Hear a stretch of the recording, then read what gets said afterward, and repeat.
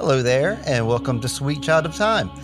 I'm your host, Steve Barnes, and we are recapping Dark still. We're still in the darkness. We are recapping Season 2, Episode 4 today.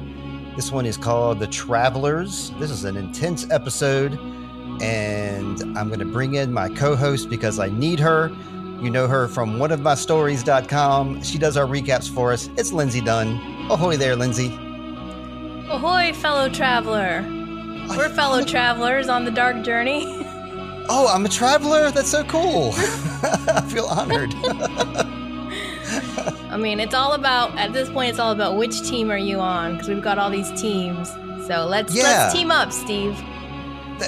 Well, yes, we should. Like, you know, we're already teamed up. This episode is all about, like, unlikely team-ups. Like, we see people team up we never thought would team up. Yeah, this one was neat. This is Travelers, like you said. Yeah, this is a really neat one for me. I'm really excited to get into this because we finally got Jonas. We missed him last episode. He's back with us. And I like the team ups and I like these like new side characters that we saw this episode. So I'm psyched. Yeah, this is almost like a episode of the Scooby-Doo gang, you know, all the teaming up. Where's Gretchen? We need a dog in there somewhere. I didn't see Gretchen this episode. Every quest needs like an animal companion. Right.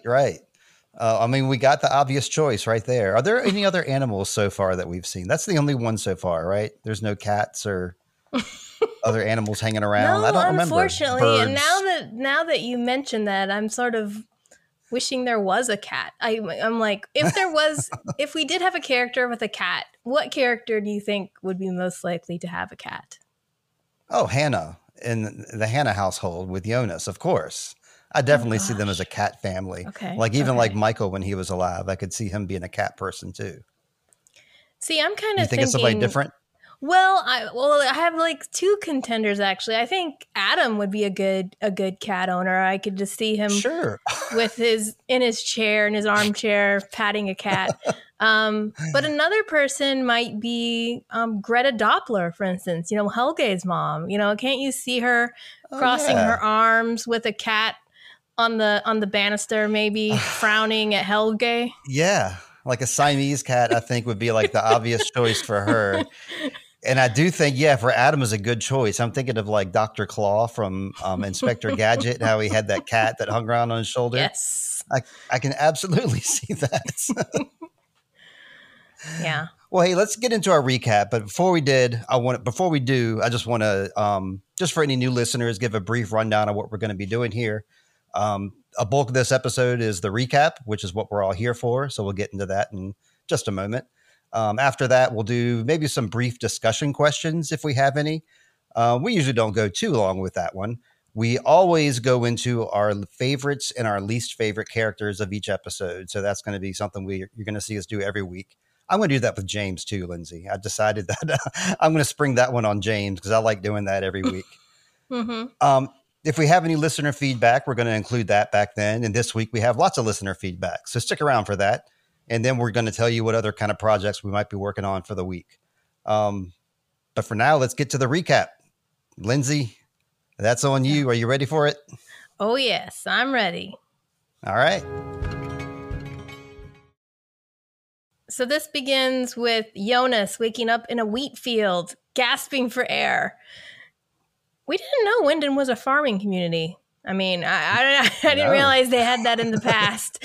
This beginning kind of has me with the witch vibes, you know, or like or you know, that folk horror kind of with, I don't know, it has me not quite Midsommar because they're more happy, but this is a very bleak sort of folk horror feel here.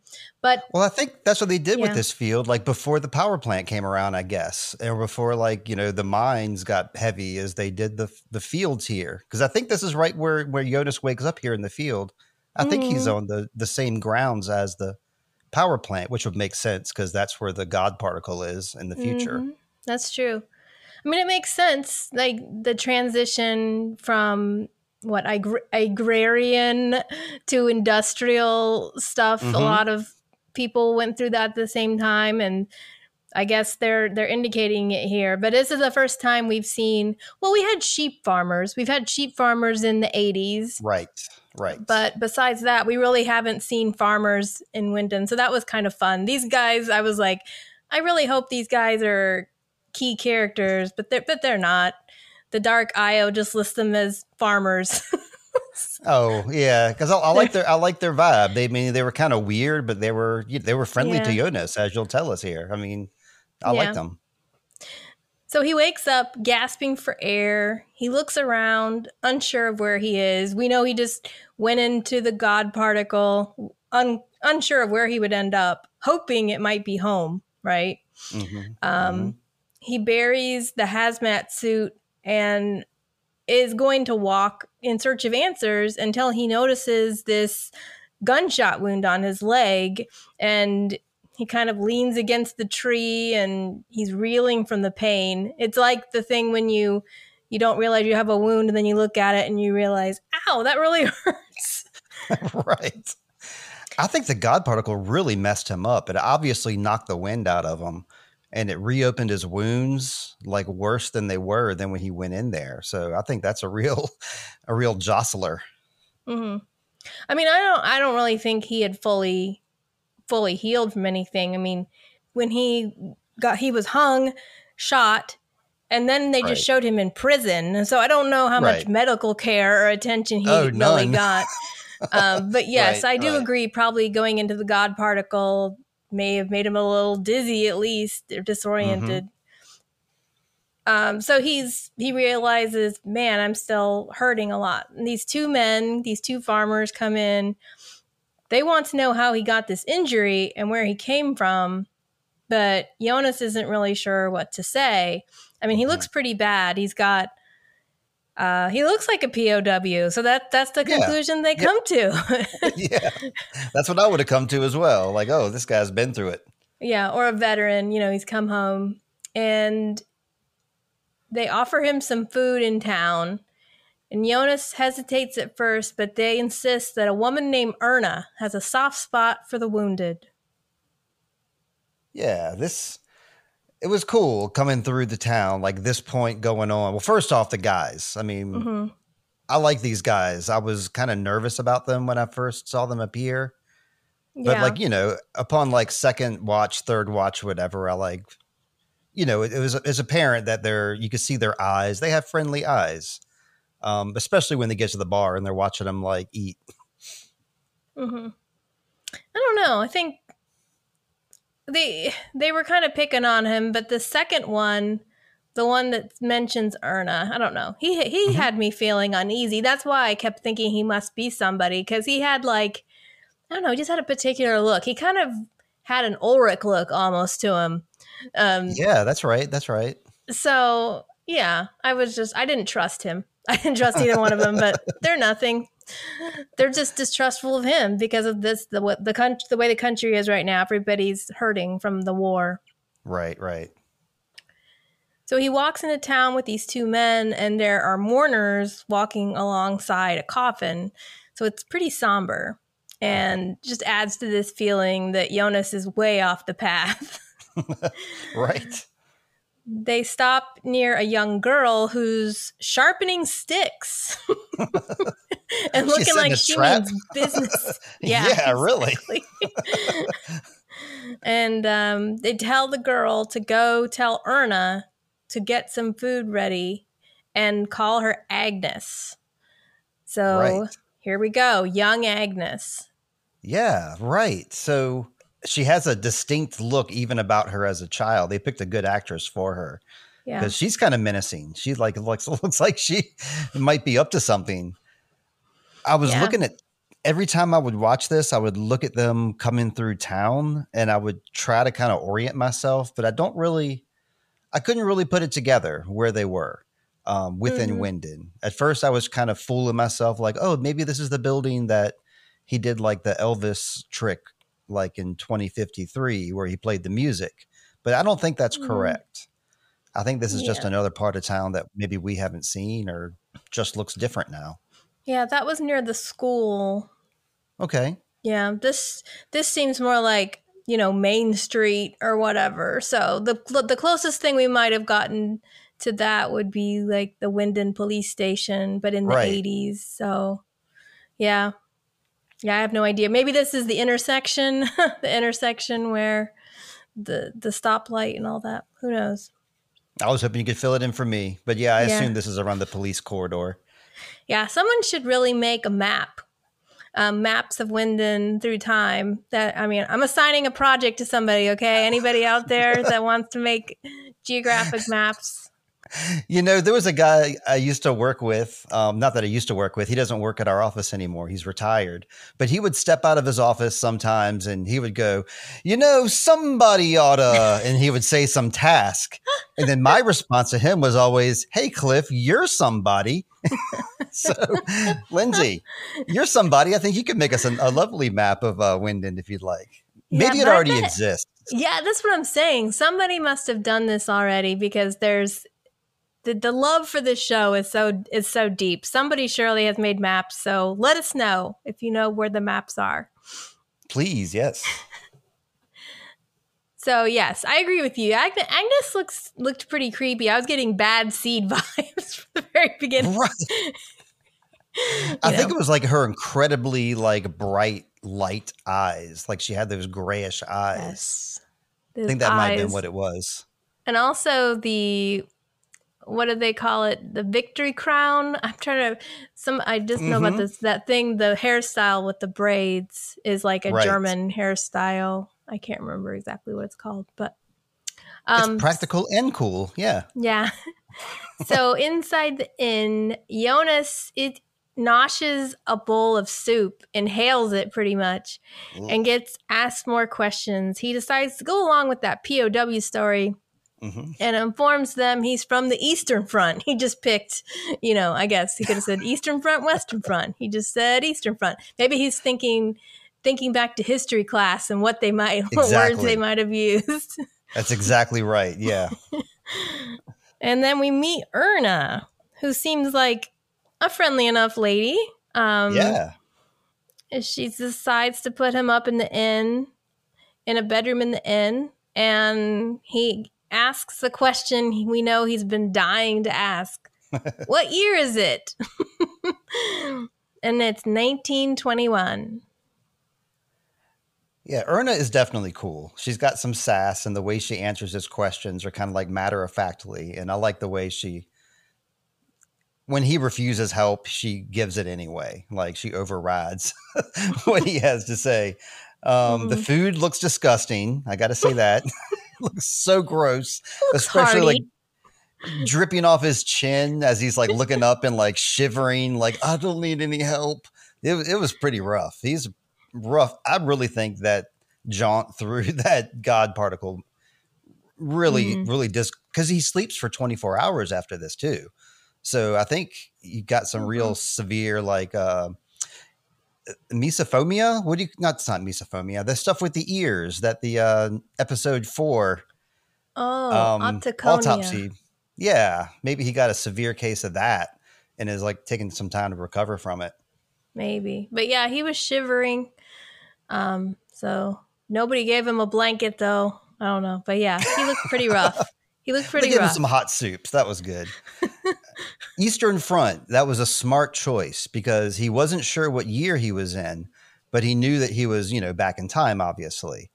So choosing that particular phrase, Eastern Front, covers both World War I and World War II, because in both there was like an Eastern Front, and in both of them, a majority of Germans like sided with that campaign. So I think that was just like a safe bet. Like if you woke up back in time and you knew that you were in Tennessee and some soldiers came up to you, you would, I'm from the South. Yeah. just based on where you're at, just to make the least amount of trouble. So it's now June 24th, 2020, 3 days before the apocalypse. The camera pans up, 2 bodies entwined together. It's Jonas and Marta making love.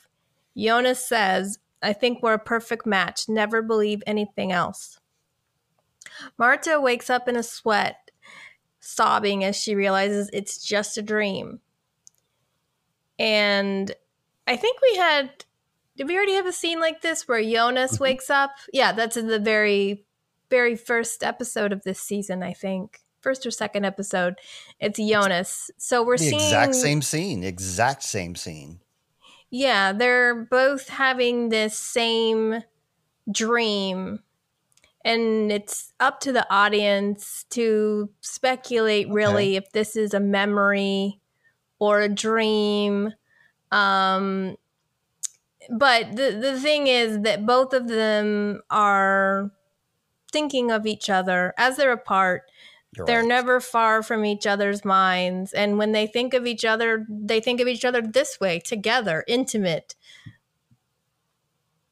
Yeah, right on. Yes. And they're obviously of the same mind because they having the same dream.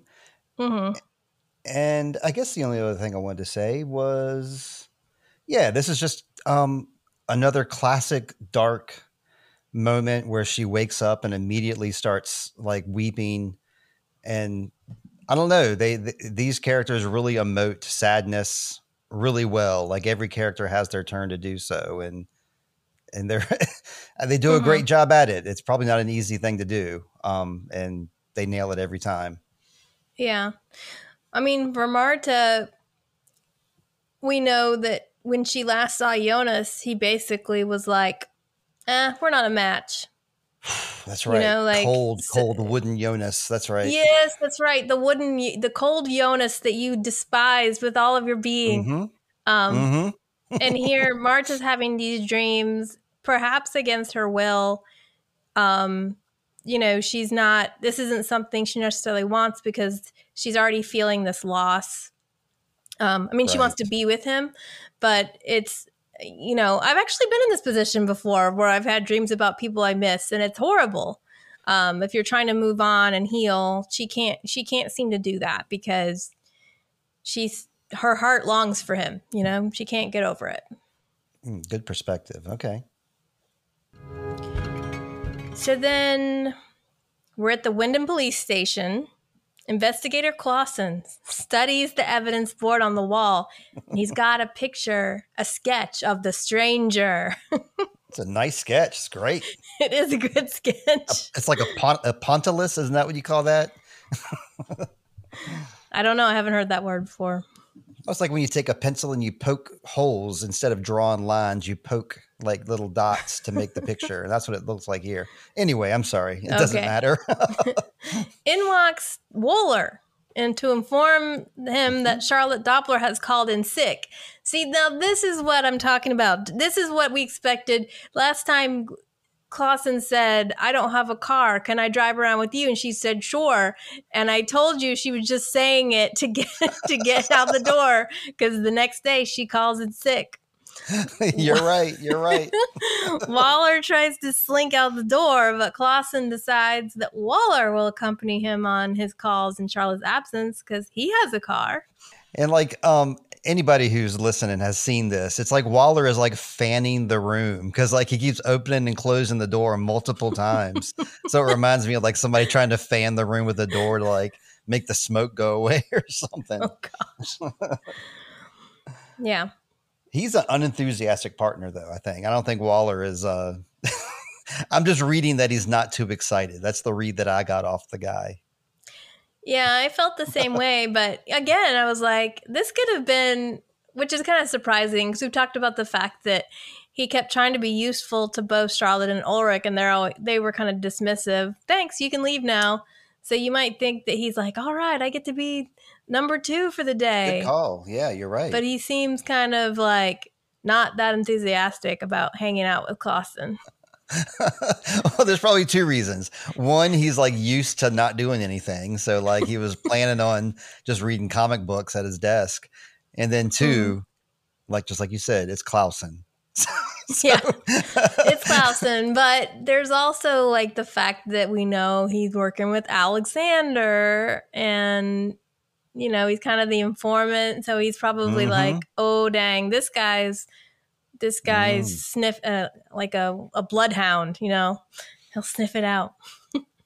He does a pretty good job of like not saying much to him too. So gotta hand Yeah. it to him. So inside her grandfather's study, Charlotte is not sick.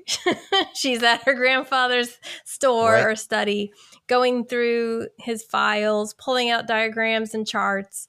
One of them is the specs for building the time machine. She Hmm. then gets a phone call from Hannah Conwald. Yeah, that's a very weird call. Was not expecting that on her phone. I mean, we find out later, and I have my own suspicions why, but I was very surprised to see a call from Hannah coming her way. Like, is she playing like a Mm-hmm. girls' night, or like finally, like Hannah I wants to hang mean, out with somebody? yeah, I mean, she should call Charlotte. Charlotte's cool. Yeah, totally. Instead of hanging out by yourself planning how to blackmail people. Um, I'm but positive these TV show watchers were also big fan. I mean, I'm sorry, the makers of Dark Ways Productions watch Time Bandits endlessly. I'm sure. First off, because it's a European movie, but then second off, like this map is like straight out of Time Bandits, and then the whole like young boy being involved, just like in 1899, and here we have Mickle. There's a very similar character in Time Bandits of a young boy about that age too who gets roped into stuff. I I have a sneaking feeling if you ask them their 5 favorite movies or most influential, Time Bandits would be one of them. so we then go to Hannah's house. Stranger Jonas comes downstairs fresh from the shower, Steve. Yay! I was so excited to see him showered and clean. You know it. Only took him 3 days, but thank you, Jonas. He looks at the photos on the table and then opens that metal lockbox to find the handgun and passport Hannah hid inside. He questions her about the items, but she just suggests that it's time to make breakfast. Ignore. Like, that's awful. I think she deserves some answer, or he deserves some answers there. As much as they were harping about secrets, right? They've been talking about how secrets are going to kill him. So come on, Hannah, out with it. But something else drew my attention on this scene, Oh, actually. same. But okay, what you got? Okay. Well, wonder if it's the same thing. Might be. So when he came downstairs, he goes to the fridge and opens it up and grabs what I think is milk. I don't know. It's something, and we know at the very beginning he grabbed milk and the power had gone out, and it's like the milk was bad and that the power was out, so the food went bad, and then when Hannah's having an affair, but young Jonas is a creature of habit. I mean, Stranger Jonas is a creature of habit. He comes down, he does that same thing, but when he turned around, we saw all of those scars on his back. Right. And as he turns around, I noticed the shape of the scars was in a triangle. Oh. So I was kind of like, it almost looks like he almost looks like he tried to get a Sic Mundus tattoo, or someone tried to force him to get a Sic Mundus tattoo. Interesting. And didn't finish. But I don't know if that's true or not. I took the pictures. I can't send them to you here. I meant to send them to you earlier, but somebody actually has a picture side by side. So somebody else had picked up on this on Reddit. Okay. But it's got the triangle shape, almost like the emerald tablet, the Smaragdina thing. And I was like, but it's, it's very rudimentary in shape. So that's kind of what I picked up on. Well, that makes a lot of sense. That back tattoo, That would make a lot of sense, because knowing like what we know now that happens at the end of this episode here, kind of seems like, that would be kind of who he was at one point, That's really wild. I didn't even notice that correlation. So I'm really anxious to see those pictures and see for myself. Because just like other characters later on this episode, I need to see things with my own eyes to believe them. Yes. So, you know who I'm talking about. I like the way that the camera like was sweeping through like the house and the kitchen. It wasn't just like a static shot or like a a train shot. It was almost like it was like a, a drone hovering around, like following where he went. I really enjoyed watching that. But what I noticed was he did the same thing again where he stopped and took a second to glance at that one spot on the floor that he glanced at a couple episodes ago. Mm-hmm. So that's what I wanted to point out was that he did it Okay. again. That crafty Jonas. So then we're at the Nielsen house. Marta and Magnus are on the couch wondering what they should do about their mom. Katerina has been either upstairs in Mikkel's bedroom or in the caves exploring, leaving the kids on our own. We don't know where she is. They don't know where she is. Right. So Franziska knocks on the door, Elizabeth in tow, and she wants to talk to Magnus. The only note I have before you continue is they did the whole Marta, Franziska thing Yes, again. Exactly. Yes. I love it. Franziska has like one style of greeting everybody. Doesn't matter if it's Magnus or Marta, you know? She's still pretty upset that he accused her of messing around with Bernadette, but she pseudo apologizes for what she said. It's this angry attempt at making up. Right. But they don't get a chance to talk too much because Marta interrupts, wondering if she's just going to be a babysitter while they make up and make out.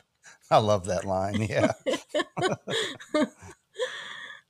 Franziska says she had to bring Elizabeth because her parents their parents had been absent for 2 days. So both of these kids are in the same boat, right? Their parents are being neglectful. Right. I get the sense that their parents aren't always neglectful. It's just during this particular cycle, these past couple days, is when they've been like mega neglectful and not being around. Right? One might hope. Yeah, right. I wanted to point out, Martha was saying, she's saying like, you two are in here making out. They were not making out. They were getting ready to shake hands, literally. That's all that was happening. So I think Martha blew that a little out of proportion, which that's a joke I like to make all the time, is like me and Heather shook hands and agreed on something. That's how people do it. Yeah. I mean, she was being proactively interrupt us. She was like interrupting this, I think, because remember she was down there before and Magnus came down, remember Franziska came downstairs. Right. Marta hasn't had any action. She's like, I'm not about this at all. Magnus does look concerned though. Like when she mentions that she has to watch Elizabeth because her parents haven't been around. Like they make a point to cut to Magnus and he's got like the concerned look on his face. So 0.1 for him. Mm-hmm. Yeah, we talked about before how he's taking his responsibility of big brother perhaps a little more seriously than he did before.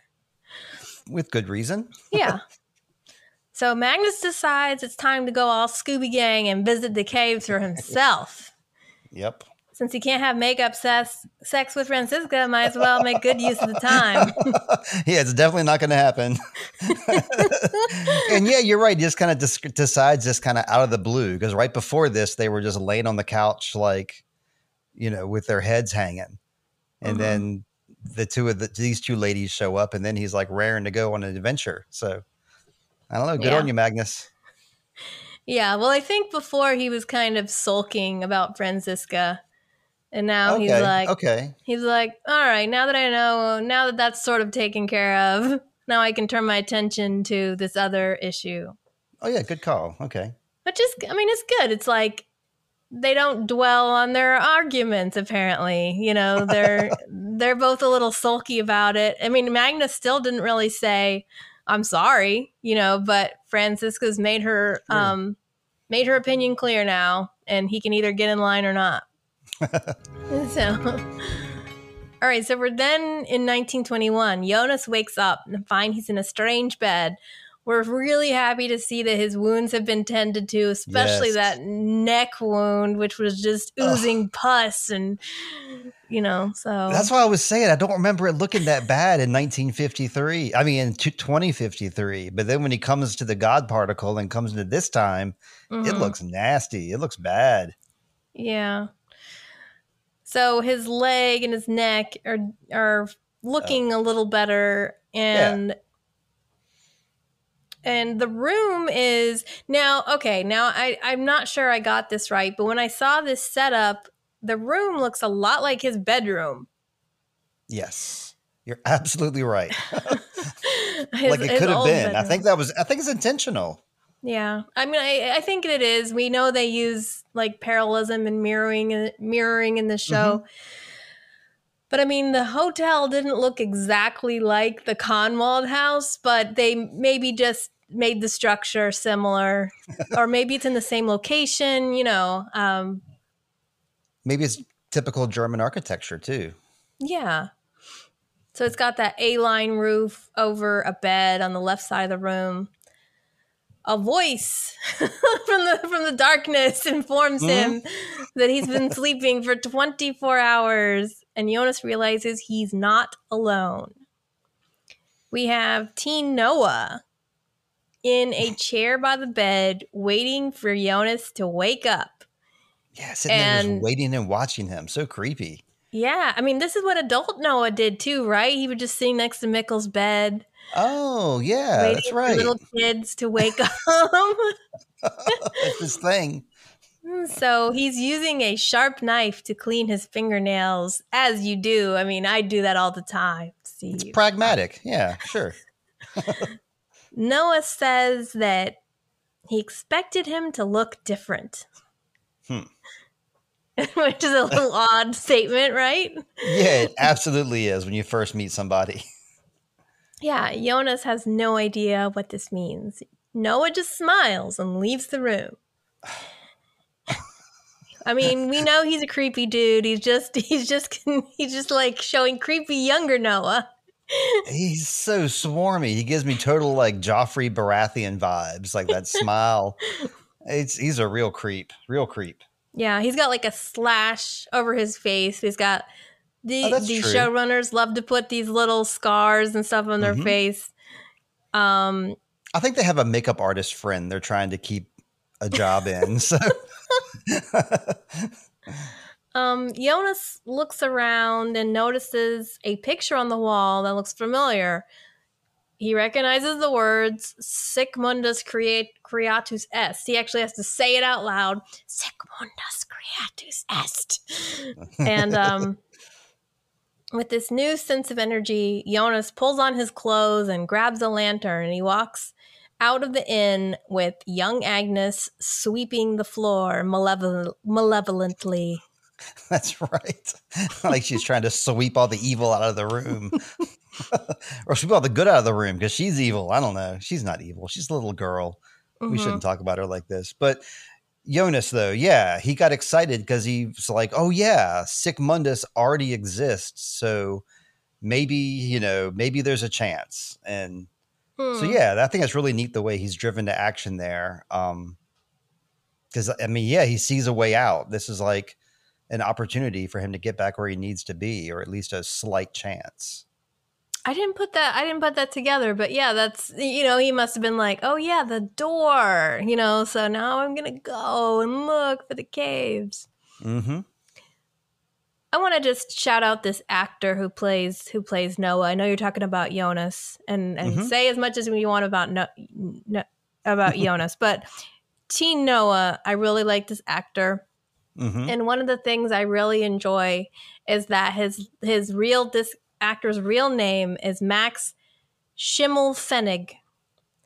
So he's Okay. got the name of the Pfennig coin in his last name. Oh, neat. Okay. He I is a was just like, Finnig. isn't that perfect? It is. That just shows what a important word that is to the German people. That they made a Pfennig coin, and his last name is Schimmelpfennig. Yeah. In real life, but their interactions here, yes. So it's obvious that Teen Noah's got a little bit of a information advantage upon Right.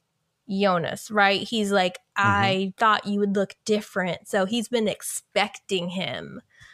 So he's lording his knowledge over Jonas. Like maybe like he's like, oh yeah, like because he knows the power dynamic of the future.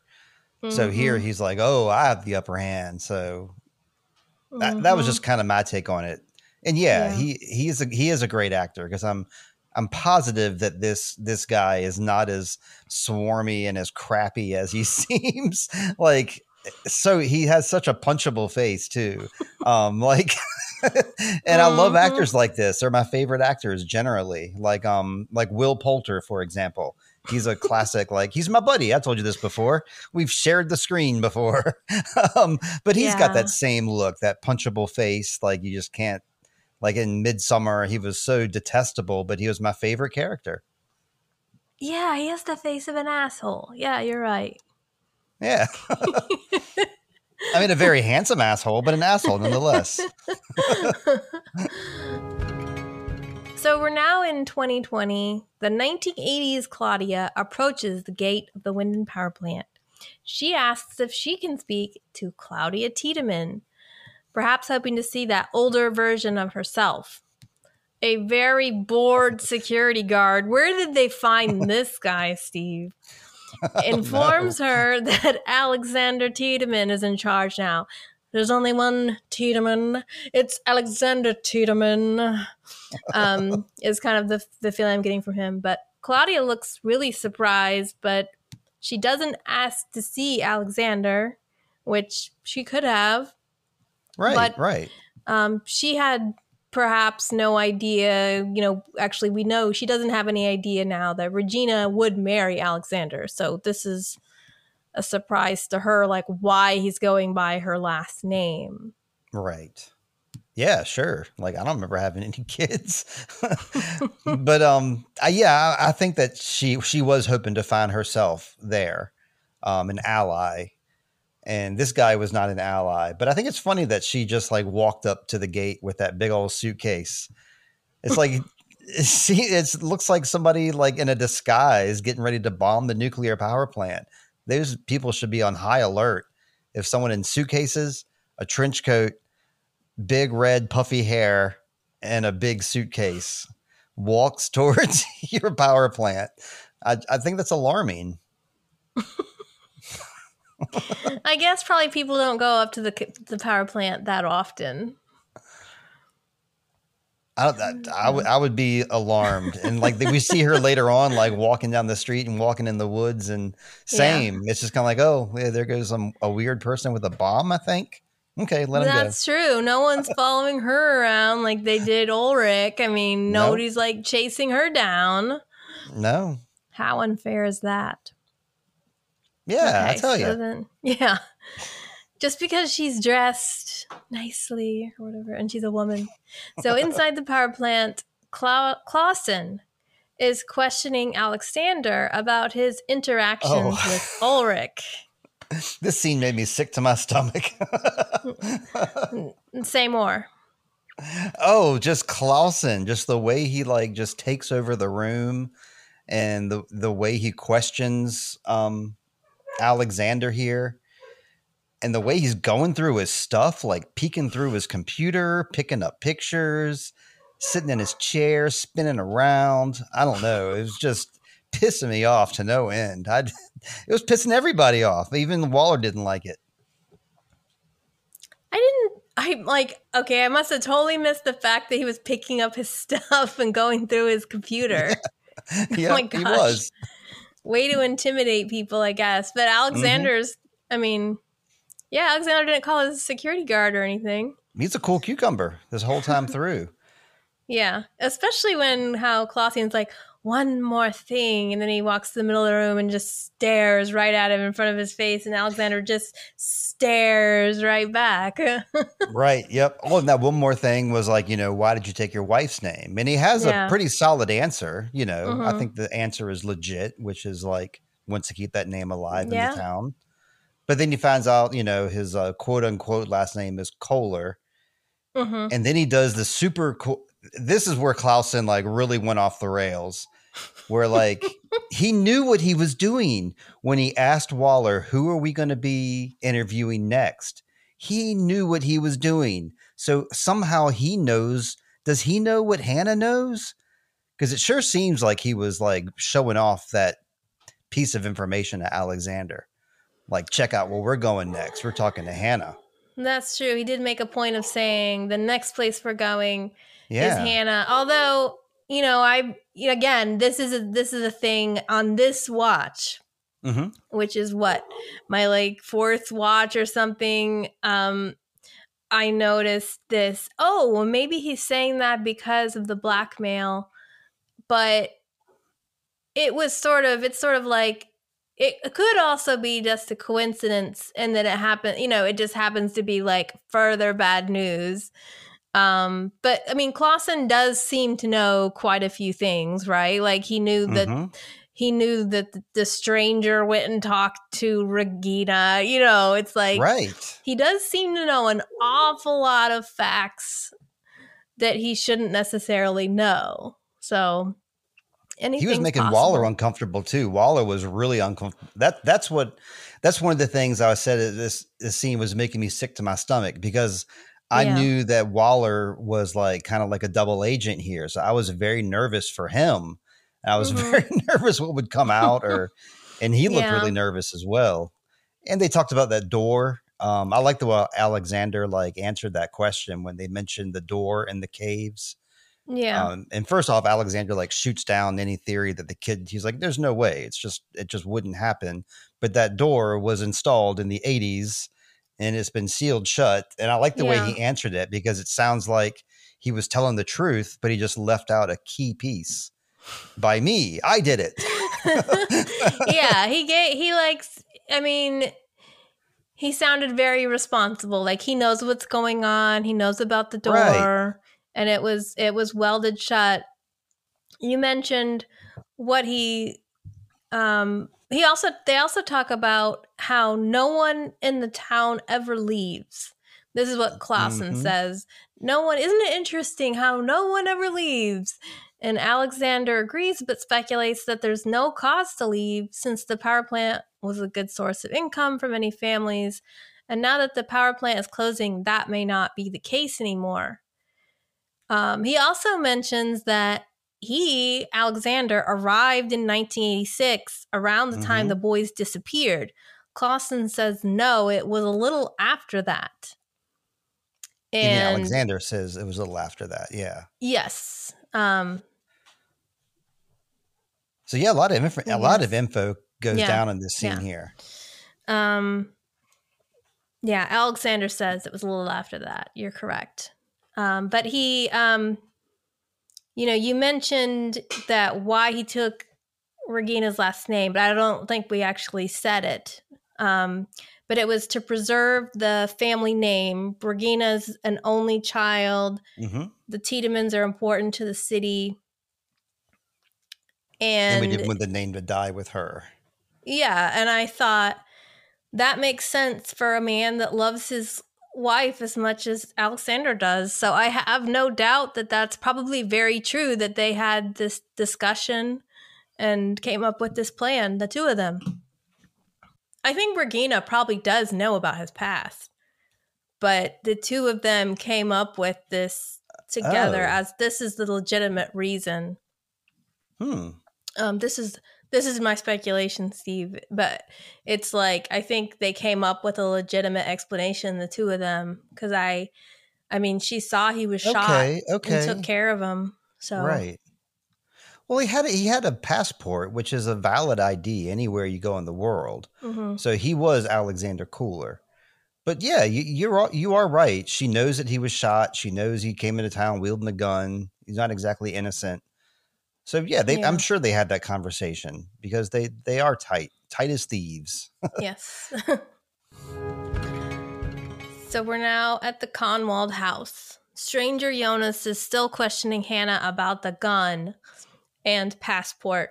Hannah mentions it's an insurance policy.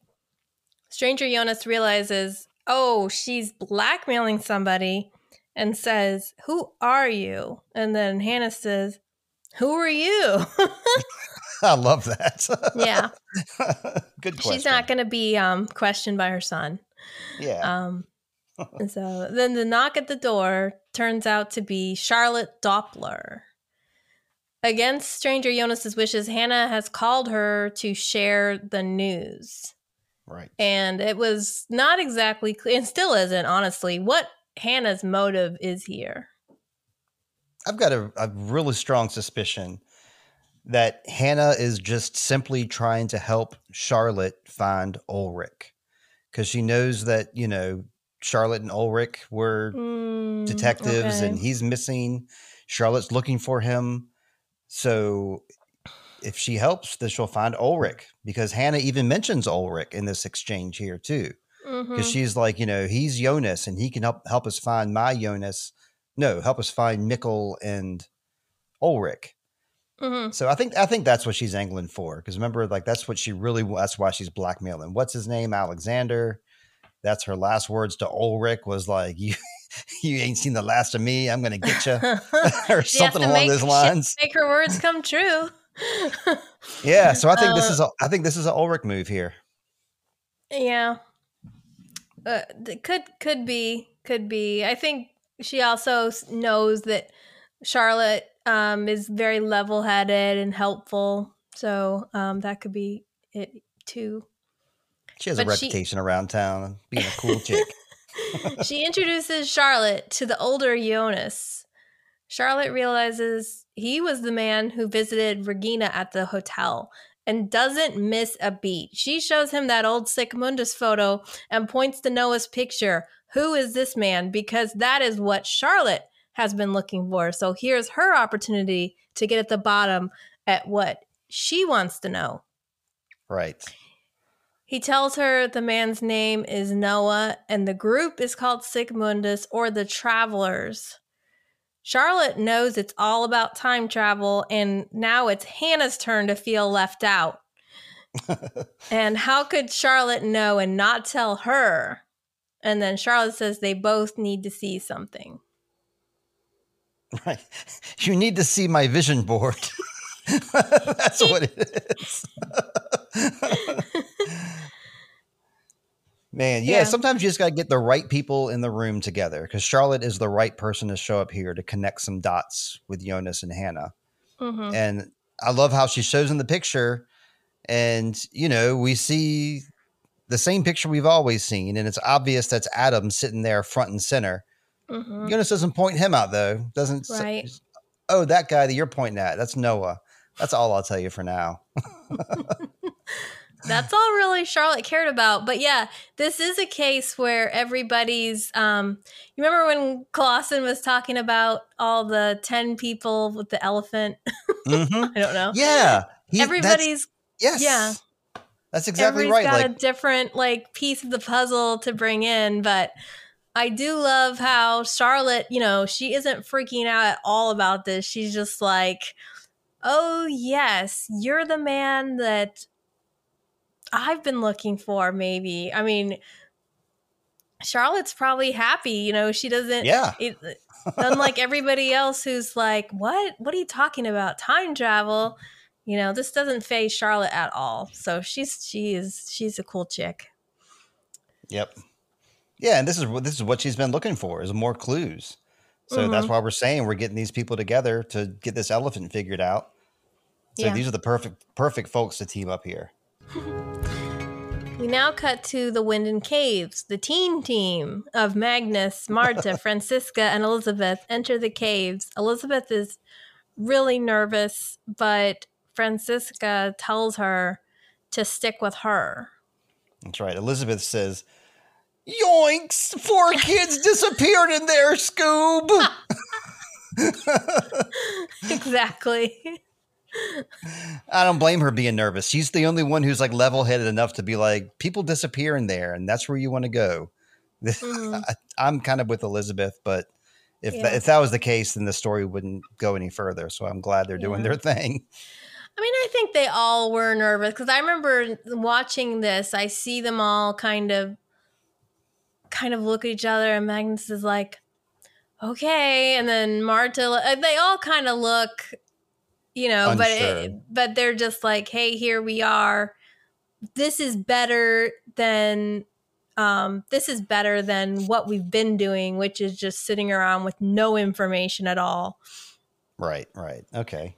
But I was kind of surprised a little bit that Elizabeth is, she's usually so sassy and as she seems like she's down for anything. But I Right. mean, she's like, you want to go in there when this is where all the kids went missing? Her boyfriend Yasin is missing. So it was nice to see Elizabeth for once actually acting like a kid. Right. I mean, I was thinking too, like imagine being a deaf kid and then you want to go into a cave where you could possibly lose your sight as well. And that would be pretty terrifying. Yeah. We cut to the Wyndon Library. Right. This is all you here, man. So Claudia asked the librarian how she can access the town's history. And Claudia is so funny with this interaction. She's just like, excuse me, can you please show me, how can I find out about the town's history? Here she is, the queen of the town, right? But this guy doesn't seem to know who she is at all. Nope, he's not bowing before her. Why not? The librarian tells her that all of those files have been digitized, of course. And she goes back to his task. And Claudia then asks, well, how do I get that? And get introduced to the digital age real quick and seems to pick it up pretty quick too, which was very amusing because Yes. I think it took me about 10 years to get used to the digital age, Steve, and operating a computer, but Claudia just needs a one little lesson there. She's got the power of TV on her side. I mean, you haven't seen Severance, but there's a character in Severance. Like, yes, one of the themes of Severance. I've seen Severance. Oh, you have seen Severance? Yes. Oh, great. Have you seen the whole season? Yes.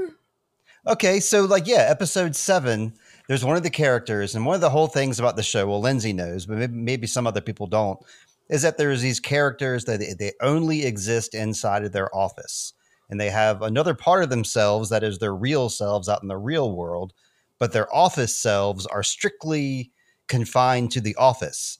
There's a character named Irving, and he somehow gets on the outside, and he's out there in the outside world, and he finds himself in a car, which he has never been in his life, and he somehow manages to turn the car on, back it in reverse, and then follow a map and then drive clear across town with no incident whatsoever, never having sat in a car before. So that's immediately what I thought about when I saw her punching at that tablet, and she was like going for the icons and knows how to use the search bar and digging up information. And it's like, wow, she's a natural at this, and this must have been really convenient for the plot. Because that would suck for us to watch like 4 episodes of Claudia learning how to operate a tablet. That'd be really boring TV. I did appreciate how at least they were a little realistic on how she was hitting those buttons. Like she was really stabbing them powerfully. Yes. When it's not necessary to use that much force. But that was realistic at least. Yeah, it was. But yeah, Steve, this scene always bothered me just a little bit because sure. I'm a librarian and we are not like this at all. I just want to tell everybody, if you come and get help at the library, we are not snooty or unhelpful. We always want to help. We're approachable. So don't believe the depictions of librarians that you see in TV or movies, please. We're some of the nicest people and helpful people you'll ever meet. I promise. I've had nothing but positive library. I was a library kid. I would get to school early, and you could either hang out in the cafeteria or you could hang out in the library. And the library is where I always chose to go. This is pre-internet, so that's where all the fun stuff was. The librarians were always friendly, always helpful. And through college, J. Sarge, which is kind of like a community college around here, that's what the librarians did, was they were there to be helpful. And I don't remember any being snooty as this dude is and just kind of leads her to the computer room and just waves a hand and then just leaves. Doesn't, a real librarian would be like, oh, this is our tablets over here. This is how you turn it on. Do you need some help with this? What were you looking up? That's what they would be doing. But this guy is just too busy alphabetizing, alphabetizing his journals, yes, his bound journals. Okay, but this is kind of a funny scene, all in all. So I appreciated them putting it in the show, right? Yeah, I knew you would. It's a library. I mean, just like for me, the draw was Creator, getting that Creator album in there, and like that really like hammered it home for me. And then for you, it's like, here, I'm right at home in the library. This is great. Yeah, I mean, they weren't operating the microfiche like Charlotte was before, but this is pretty close. But she starts a search for some facts about the city of Winden. We're going to pick up with her a little bit later with this scene. But did you have anything else to say about it? The first thing she did was Google herself. I mean, that's Claudia. You're so full of yourself, right? Is that the first thing you would do if you got on a computer, is to Google yourself? Maybe if I've been gone for maybe if I just time traveled 33 years. I mean, I would probably look up where the McDonald's was, but you might look up where the Wawa is, Yeah, that's right. Yeah. So did they show some of the things that she's looking up, or does that come later? It comes a little bit later on. Okay, well, I'll keep my mouth shut then. So then, she does find out in this scene. Okay, so before we cut away, she does find out that her older self disappeared in 1987 after being named the first woman to ever run the power plant. So that is in this first scene here. Right. And yeah, I was concerned that like she would be disappeared from this point on, but we see her later on going home and kissing her daughter on the cheek. So yeah. So she hasn't disappeared yet, but yeah, it looks like it's going to be coming soon. Yeah. So then Clausen and Wool are in the car. Clausen asks Wooler what he knows about Hannah. Waller tells him the sad facts about Michael hanging himself and reports also that Hannah might have had an affair with Ulrich. And right. Waller also asks, Waller himself asks Clausen why he took the job to come to Winden. Like, how did he get the job? And we find out that Clausen was not assigned. He volunteered for this job. Oh, yes. Did you volunteer? Oh, yes, I did. I like how in German, too, he said, oh, yeah. And I was like, oh, that's neat. That's like the exact same thing in English as this in German. Oh, yeah. I noticed that they were sitting in front of Hannah's house here because they had an appointment with Hannah to talk, but then Hannah's dodged them because she's we found out she's hanging out somewhere else later on. Waller says something along the lines of how Hannah could have had anybody in town she wanted because she was so beautiful, but she chose Michael, which kind of everybody thought that was weird that she would choose him. I don't know why. Maybe he wasn't a great catch. We don't really know much about him at this point, other than that he was cool when he was a kid. I don't know. But yeah, he says something along the lines of he's pretty sure that she was involved with Ulrich, but he doesn't know. Waller doesn't know any confirmation about that. He's not giving us any clear information, just rumor. Yeah. That was an odd thing for him to say. I think for Waller to say. It was like, oh, well, could she have had you? He thinks interesting. He thinks she's very pretty, obviously. Right. I guess she is like the only brunette in town. There's like everybody else is either like strawberry blonde or red. And I haven't seen anybody else with brown Germany. Hair. That's right. You're right. Well, Marta. Okay. All right. Yep. Marta as well. She's Agnes. In there. I mean, you mean in this time period? I got you. Yeah. Okay. So then, the bunker near Helge's house. Stranger Jonas and Hannah examine the murder board that Charlotte has made. And Hannah is lingering on the photo of Ulrich, announcing that, is this man a child murderer from the 1950s? That seems to be like the most compelling piece of evidence. Yeah, I mean, there's the pictures of Mikkel too, but of course, this is the picture that Hannah is most interested in. Sure.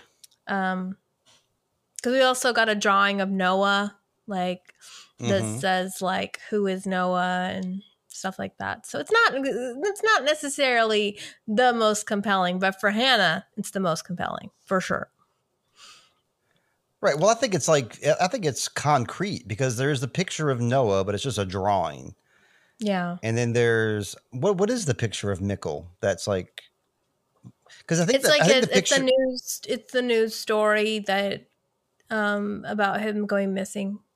Okay, well, if it's a picture of Mikkel in that story and it's 1986, then that's also a smoking gun too. I didn't see that. Like I was just thinking this picture of Ulrich is like, it's very concrete because it was printed in the paper and it's 1953 and it's definitely Ulrich. But if there's a picture of Mikkel, it's the most compelling thing about well, it might have been Mads. It was either Mads or Mikkel, but I mean, you're right. Like, they all know Ulrich's from the present, and yet he's in this picture from this news story from the 1950s. So that's pretty concrete. Peter Doppler is there too. Yeah, sitting quietly in the corner. Yes. Well, he's not so quiet. He's quick to fill in. He wants to be helpful. Now that he can talk to people, he informs Hannah that Claudia told them, he and Trant, exactly what to do and what would happen. It was all written in that little book, and that there are some pages missing. Hannah is still upset that Charlotte withheld this information from her, and then she wants to know if Katerina knows. And Charlotte agrees it's time to tell her. Yeah, it's interesting that Hannah's mind went there. I guess she's thinking, why didn't she tell me? And then she's like, well, wait, you didn't even tell his wife either? She's definitely got to know. So I guess that, that kind of makes sense. It's just interesting to me that Hannah's mind turned to like, you got to tell Katerina, just knowing their history. Mm-hmm. And I liked how Peter said that the pages were ripped out of the book and that the book is also full of symbols and tables that we don't understand. I thought that was neat. I wanted to see them. Yeah. I don't know. Like, it is with Hannah. It is interesting that her mind goes to like, does Katerina know? It's hard to see. Like, she's shown she has a malevolent spirit. We already know she wants to get revenge on Ulrich and destroy his life and basically eradicate him. So even if she's trying to be, I don't know, maybe she's trying to ingratiate herself to Katerina as part of that, because I'm just like another. I agree. It's like another piece of the puzzle to find Ulrich. It's like Hannah's trying to grasp any puzzle piece she can, even if it's Katerina. So then back at the library, Claudia is doing more research about her family. She finds the news about her daughter's marriage to Alexander and the announcement about Regina opening the Wald Hotel Winden. I noticed is the name on the thing. She then turns her attention to her father, Egon, and is devastated to find out that her father was found dead in his apartment on June 26, 1987. Okay, during this show, it's June 24th. It's during June 24th today, so it's a couple days, but it's not very far off. Yeah, that's sad news, of course. She's getting all kinds of bad news. Yeah. And I got some bad news too when she was looking at those clippings, because it said the Walden Hotel opens. And then the next clipping said the Walden Hotel closes. I don't remember that happening. did that happen like in between like season 1 and season 2 during that 6-month period between like November and June? Well, remember how there wasn't anybody working, it wasn't getting any customers. The only customer she Stranger had was the Jonas. stranger. Yeah. And I, she couldn't, she was trying to negotiate with the bank. So it's now been, that was like what, November, so it's now June. Yeah, so in that time, so we're she's learning now that the hotel is closed, I yeah, guess. it's gone out of business. There hasn't Okay. the business has not picked up. But yes, this is new information to us too. That's what I wanted to make sure because it was new to me. So the next few scenes are very interspersed together. They cut between them a lot. So we have Jonas in 1921, the teen group in 2020, and the adults in 2020. Mm-hmm. So with Jonas, he travels to the caves and tries to find the Sigmundus tunnel. Things look different, but he manages to make his way where that portal should be with the divisions, one, going to the left and to the right. Only he's met with a sheer rock wall. When he opens that Sigmundus door, there's no wind blowing because Right. the tunnel has not been completed yet. Right. I noticed the lack of wind and I was like, oh no, Jonas, I don't think Yeah. it's working today, buddy. I'm so sorry. He was mad. He was real mad. Yeah. I mean, I would be upset too. It's like this is pretty terrible. Yeah. Like what hope could he have that he'll find any sort of time machine portal thingy in this time frame? He's probably like he thinks he's out of luck at this point. Yeah. Get to work. Get your little pickaxe. Didn't even think about that. Yes. That's what he should be doing. Yeah, so as far as the teens, they are inside the caves with only their mother's map and a flashlight. They're searching as best they can when Elizabeth realizes the ground is shaking. Someone else is in the caves. That someone turns out to be Bartosz, holding his own flashlight and a suitcase with a time machine. Right. This you could sit there and stop and think about, okay, how many time machines do we have now? Because there's one with Claudia, Bartosz has another, Stranger Jonas has a machine because he had taken Hannah, so they have a machine in the house. But this might be the same. It might not be different time machines. It might be the same time machine, Right. but yes. in different periods of time that they just, so it's. Yeah, well, there's two periods of time that overlap. The teens in 2020, and then Stranger Jonas has it now too. But you said the ground was shaking, and Elizabeth could feel it better than anybody else. I think that's a pretty strong indication that Bartosz was using the time machine, was time traveling, because like the ground shakes and does that weird stuff when people are traveling. So I think that Bartosz was using the time machine, just came back from traveling. Okay. So that is why the time machine exists, because Jonas and Hannah have it, but he just came from some other time. So that's why there's two time machines. Same time machine, but it came from two different time periods. So when they see him, they're very upset and suspicious of him because they've been left out of everything. So they're just suspicious of him. He's carrying this suitcase. He won't tell them what it is or why he's in the caves. Right. And Marta's already really disappointed in Bartosz for being a bad boyfriend. So it's just a formula for violence. They tie Magnus him up. Magnus is mad, I guess, thinking he has something to do with Mikkel and his dad. So that's where Magnus is coming from. He's like, thinking that Bartosz is tied in with that somehow. Yeah.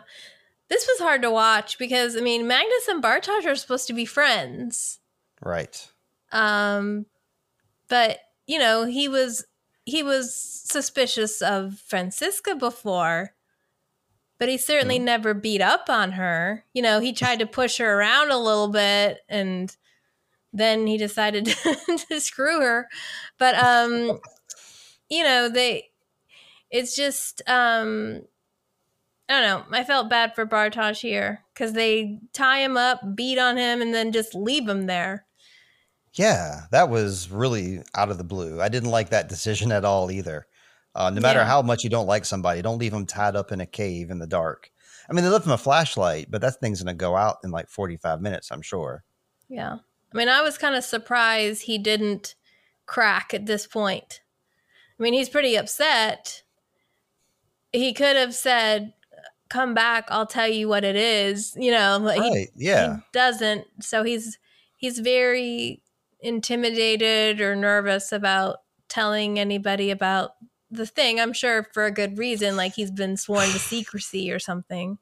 Yeah, he's been hanging out with Noah. So I bet Noah's probably said something like, if you run into anybody or blah, blah, blah, blah, blah, it could screw up the whole time continuity. So don't you Yeah. dare say nothing, probably Yeah. laid some kind of fear in his mind.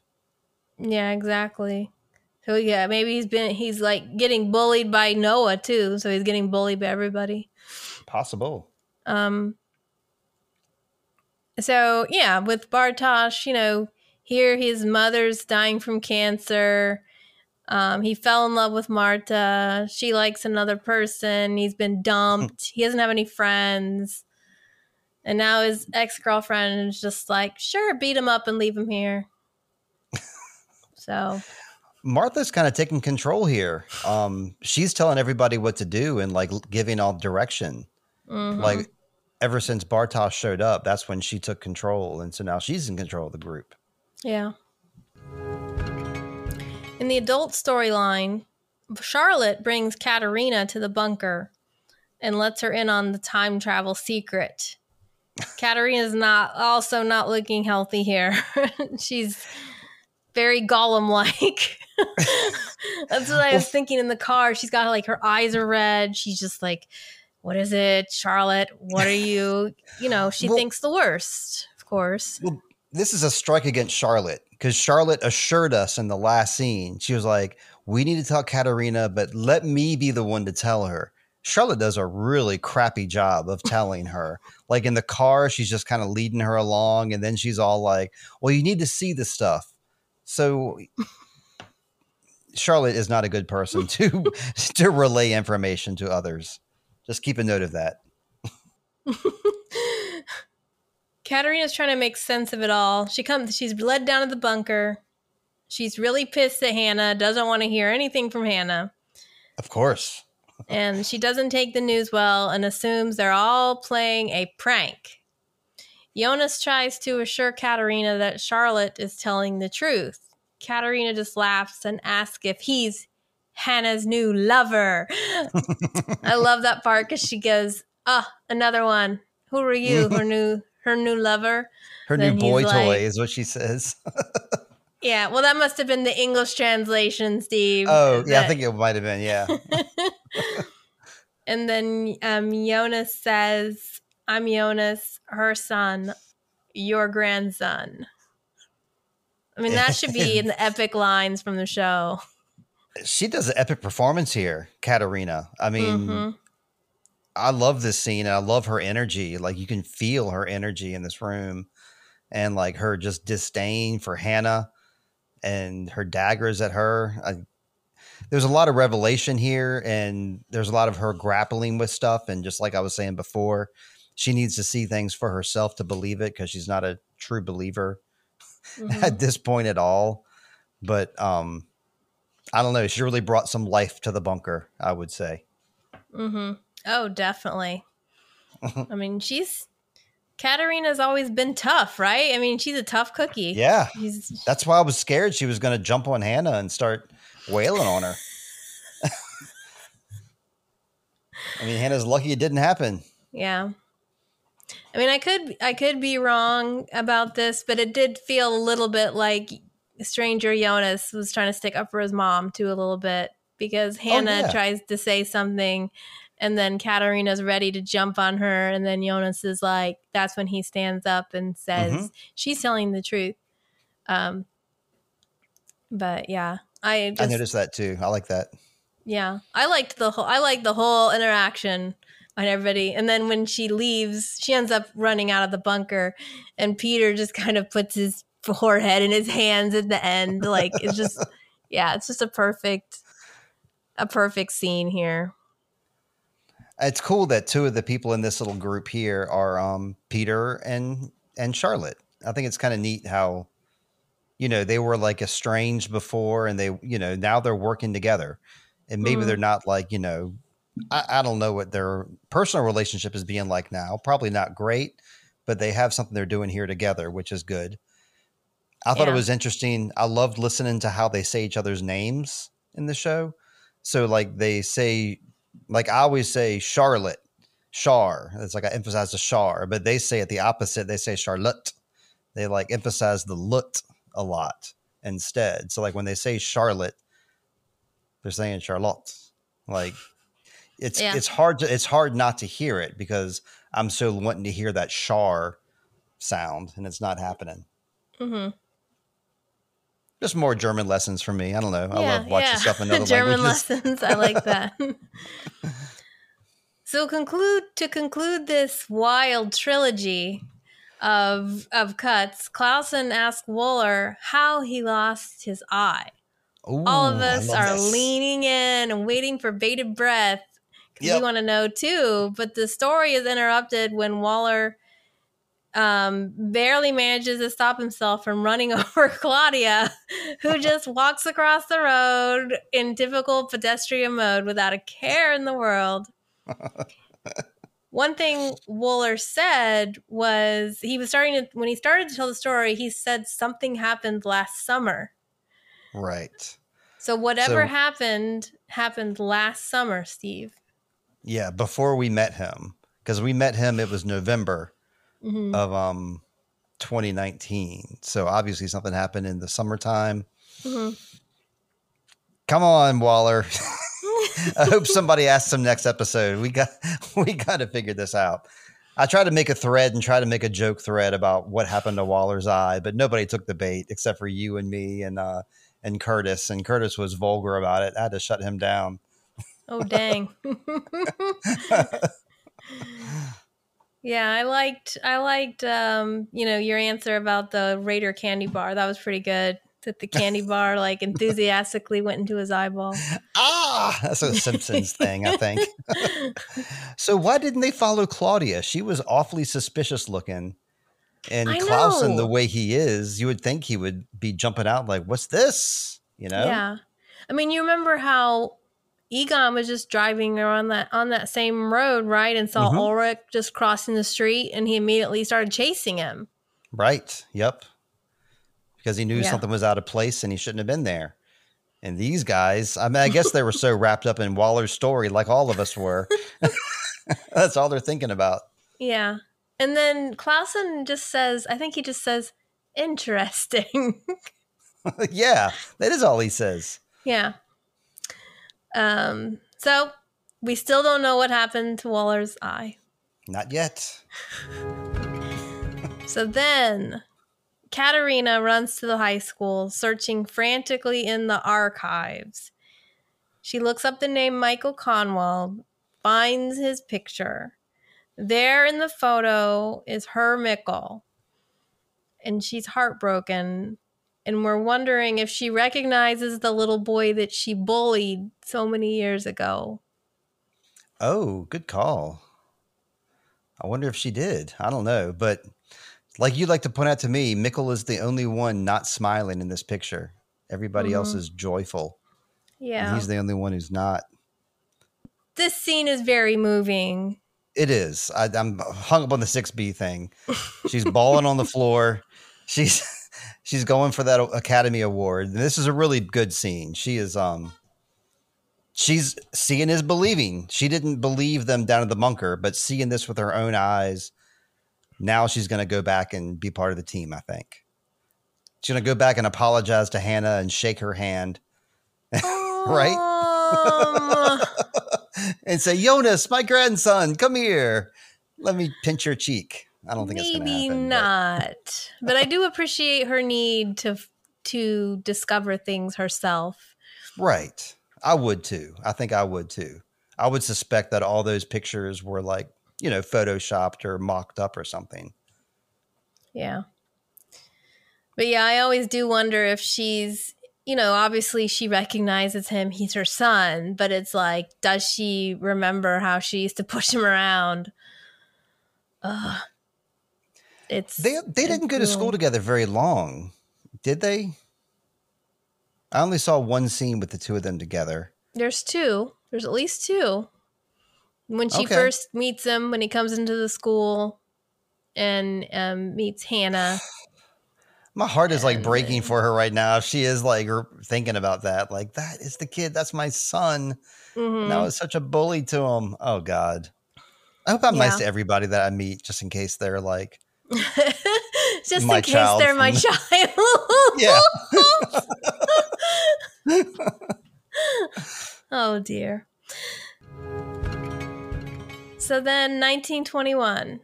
Jonas comes out of the caves. Young Noah is there and confirms his suspicions. The tunnel is not open and will not be open for 32 years.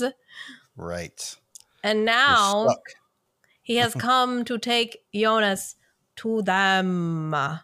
Right. Ooh, Sigmundus, the travel. No, the travelers, whispers it. Jonas follows Noah. He has no choice. He needs answers and help to get home. Back to the bunker. 2020. Stranger Jonas says that everything will happen as it always was. But Adam says there's a loophole. According to Jonas, Adam wants the last cycle to happen in 3 days. He, Jonas, plans to stop Adam. He looks at Claudia's picture and says, she tried, but she became what she wanted to fight. So, yeah, I want to hear what you think about this scene, but basically it's like, I guess this gives us a little bit of more of an indication about what Jonas's plan is at this point. I mean, he knows that the apocalypse is going to happen in 3 days. So it sounds like he's trying to take advantage of some sort of loophole that's going to be happening during that time to try to stop the apocalypse, right? Mm-hmm. Well, that's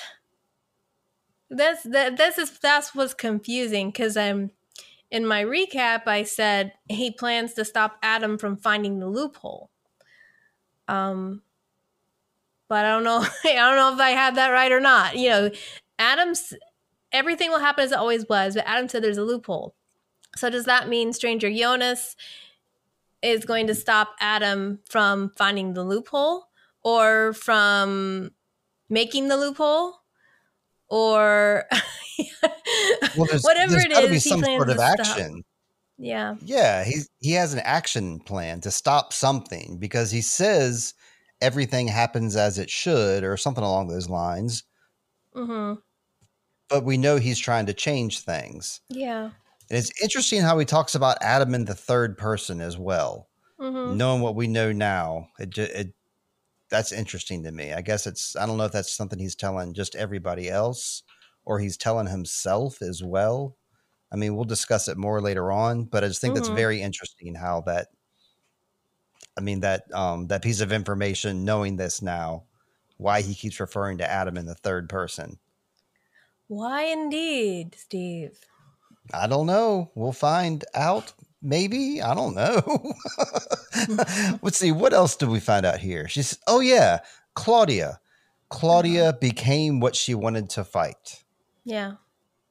I I tried to piece that phrase together and I didn't quite understand. I mean, he gives her credence that she tried, but she became what she wanted to Mm-hmm. fight. What did she want to fight?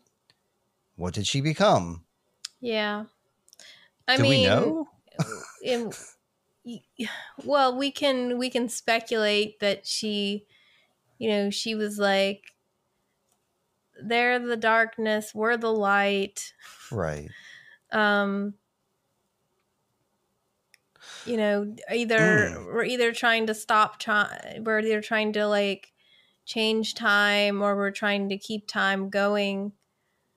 So I think he's just it is interesting because we've been kind of assuming he and Claudia are kind of teammates, that they're on the same side, but it kind of sounds like here that he feels his path diverges slightly from Claudia too. So they're not exactly on the same. I mean, he might have found out something about Claudia that made him feel suspicious of her, and so they parted ways. Okay, I guess we'll have to wait to see. Yeah. We're not supposed to know. We're just supposed to know that, like, you know, that there's different players, and that it's not maybe necessarily that there's just two teams now. There seems to be more than one team. Yeah, and we know more that than Claudia, two teams. Yeah. yeah, definitely. And we know that Claudia, you know, died last episode, like Noah shot her, but we also know that she was a time traveling master. So she could still pop up at any random time. She just can't pop up at any time. Like, I guess she could pop up going forward in time, because Jonas has popped up forward in time, and so has Ulrich. So, well, not Ulrich. I know Jonas has. Let's just leave it at that. Jonas has gone forward in time, so I guess Claudia could have too. My whole point is that even though she's died, I'm sure we haven't seen the last of her yet. Yeah. Obviously he thinks Claudia's failed at what she tried to do. Okay, sure. All right. Whatever it was she did try, she failed to complete it. And so now Jonas, has to take up the mantle. All right, go Jonas. Yeah, I like Stranger Jonas a lot, so go forward, young man.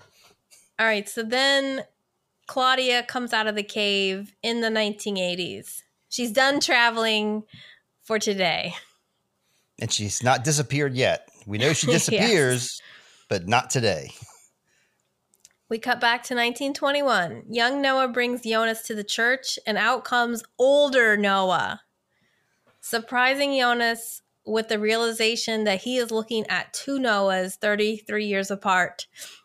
Right. And I really liked how Noah says, I believe it's the older Noah says, pleased to meet you.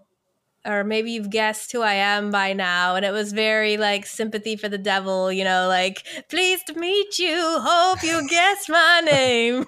Yep. I remember what he said. He said, pleased to meet you. You have already made my acquaintance. And he gestures over to the younger version of himself. That's how he does it. And yeah, you're right. It is creepy. Well, before that, he says something else too. I'll have to send it to you. But he's like, you know, yeah, he says something before that. But yes, he does later say, you've already made my acquaintance. Right. So then I'd be scared if I was Jonas right here. I'd be like, you guys are going to beat me up? What's going on I mean, here? he definitely does take a step back. Yeah. Because the last time Jonas saw this dude, older Noah, which he didn't know his name at the time, he knocked him out, or he had Helge knock him out and brought him to the chair. That's right. So, that's right. It's Noah's actions that put Jonas out of time. At that moment, Jonas was about to approach Mikkel, but that might have changed history, so Noah stopped him. Absolutely. Are we oh yeah, okay, I'm not going to go any further because you haven't gone further yet. But yeah, that is a neat point there, that it is Noah's fault that Jonas is whacked out in time right now. Mm-hmm. Otherwise, he would still be in 1987, and he could have possibly taken that door back home, perhaps. Nah, he tried that. It didn't quite work out. Well, maybe Jonas too, like, has maybe it looks a little more sense to Jonas now why young Noah says, I thought you might look different. Yep. They've talked about him. Yeah. He's probably a topic of conversation a lot. It's like, God, I keep hearing about this Jonas guy. Jesus, when am I going to meet him? And then he meets him. And he's like, you're really boring and lame. Yeah. They really talked you up. Yeah. All right. So we have our interlude, The World Retreats by David O'Dowda. Let me During, can I give him a little bit of praise and give these okay. interludes a little bit of praise, just maybe Okay. 30 seconds worth? Because we're watching another show right now called The Morning Show, Jennifer Aniston, Steve Mm-hmm. Carell. And it's not a bad show. I mean, it's not my normal type of show I watch, but they have musical interludes every episode, just like Dark, right around the same time that Dark has its interludes. And let me tell you, Dark interludes are superior to any other show I've seen. And Mm-hmm. that's what drew me to the show.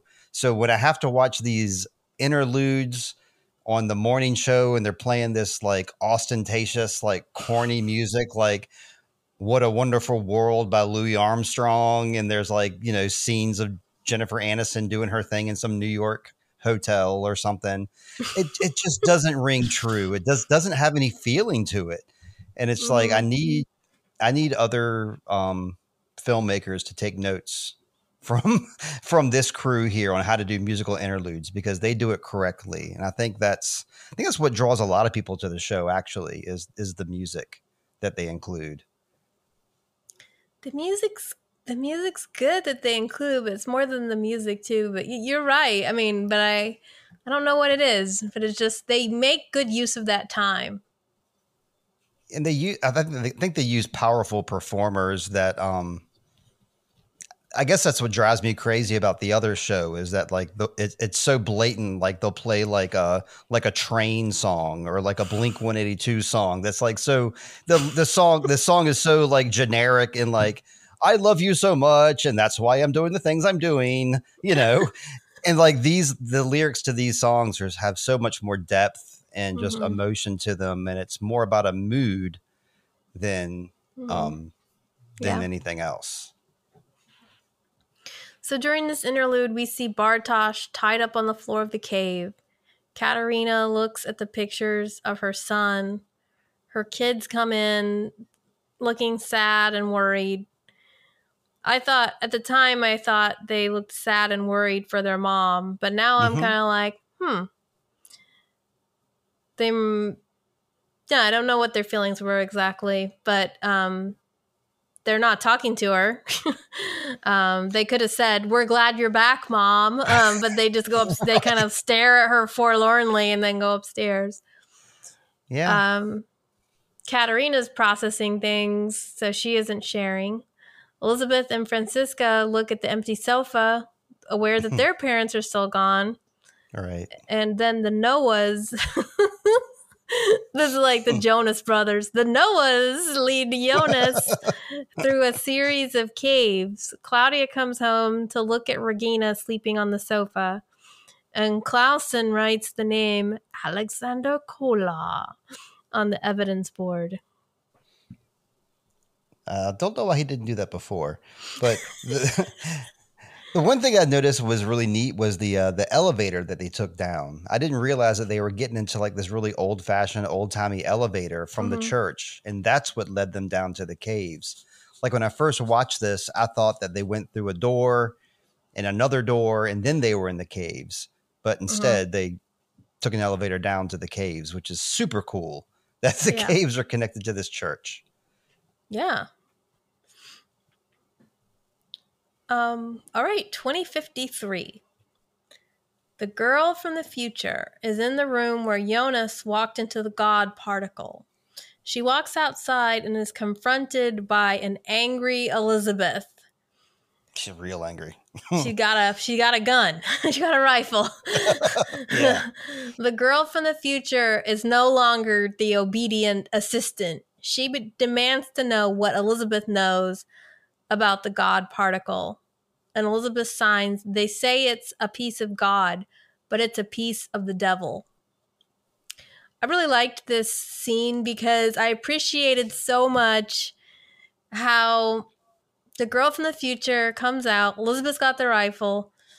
The girl from the future is like, I'm going to put all my stuff down so I can sign with you.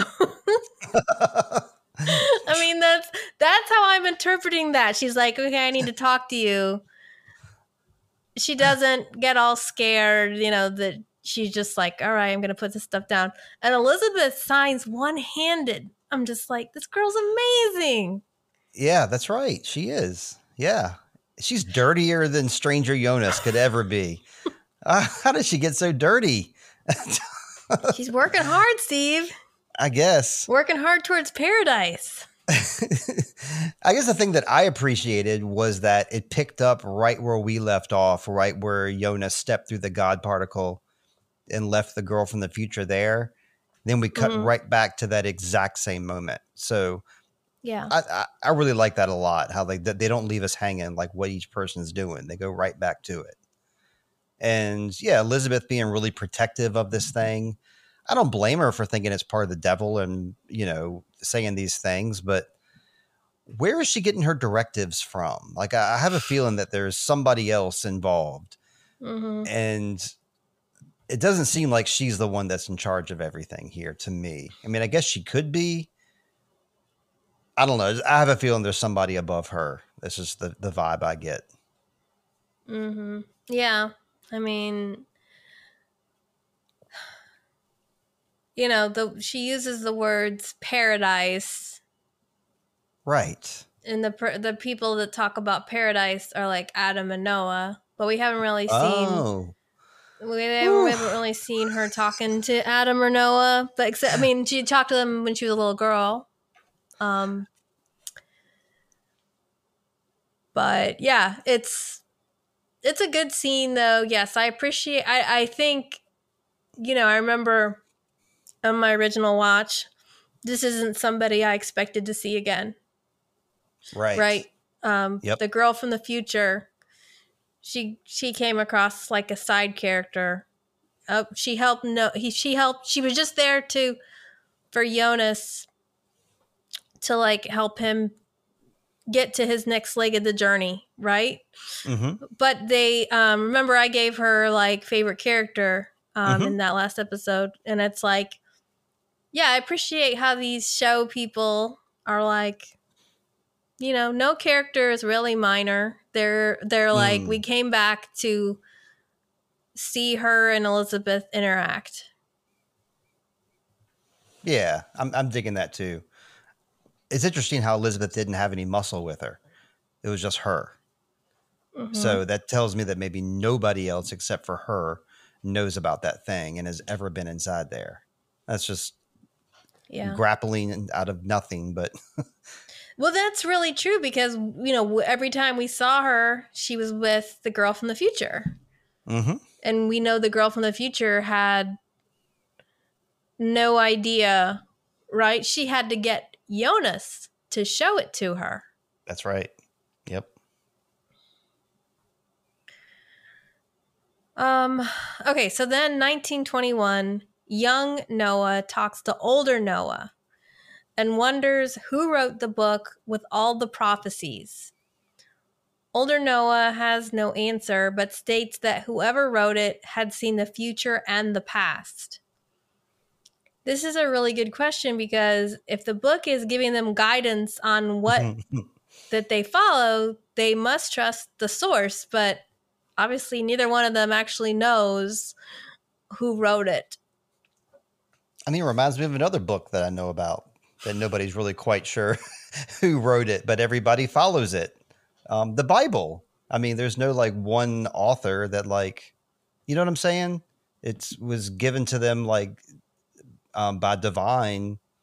Well, we know like the writers of the books for the most part. Well, of certain chapters, yes. Yes. Okay, bad comparison. Yes. Let's move on. That's okay. That's okay, Steve. You're not alone in your opinion of that. Okay. So young Noah then asks, what will happen next? Old Noah says that Adam will send him, Jonas, so that the last cycle can begin. Older Noah, though, is also very distracted because he's looking at the missing pages. The missing pages that he lied to Adam about, right? Yes, yes. And now he's standing there in Adam's house with the pages and the lie right there on his face. That's interesting. Like I really thought that Noah was like an Adam man. Like they were like best Yeah. buddies. Like we do everything together, and obviously that's not the case. So I'm really interested to see this split, this division Hmm. here. Oh, one thing I meant to mention about this during the interlude, when the Noahs are going, they're leading Jonas through the caves and down the elevator and all that. When young Noah and young Jonas are talking before older Noah comes out, Jonas says, "You're a traveler, right? You're in Sigmundus." And then young Noah says, "Not yet, but I will be." Right. So he's still an initiate of this whole thing. And during the winding journey down to Adam, the two Noahs are together, both accompanying Jonas. But at a certain point, Jonas goes through, an older Noah closes the door on younger Noah. Right. There's like a certain level that he can't cross and can't know yet. Mm-hmm. So weird that it's like himself. Yeah. I don't even know how to put that into words, like just how bizarre that must be for the younger Noah, knowing that all the answers are right there. But I Or mean, that some of, you're hiding things from yourself. And what right. reason would you have to do that? Yeah. I mean, I guess there's some things that you shouldn't know before it's time. Like I'm thinking of like little kids, like learning things that they shouldn't learn, Mm-hmm. um, that adults know about. So I Yeah. guess it's kind of along that line. But I guess when you're dealing with time travel and dealing with the travelers, there's probably some big stakes happening. Yeah. So they probably keep everything pretty tightly under wraps.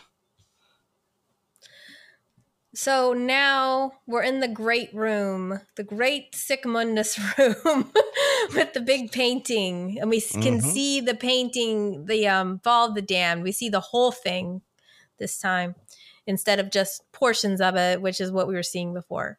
Jonas Right. comes face to face with Adam. Knowing Jonas will be disturbed by his scars, Adam shares that all the time travel took its toll on the body. The body is not meant to withstand so much radiation. And before the suits were invented, Adam did a lot of traveling through the mines. He doesn't say all this. I'm narrating here. Okay.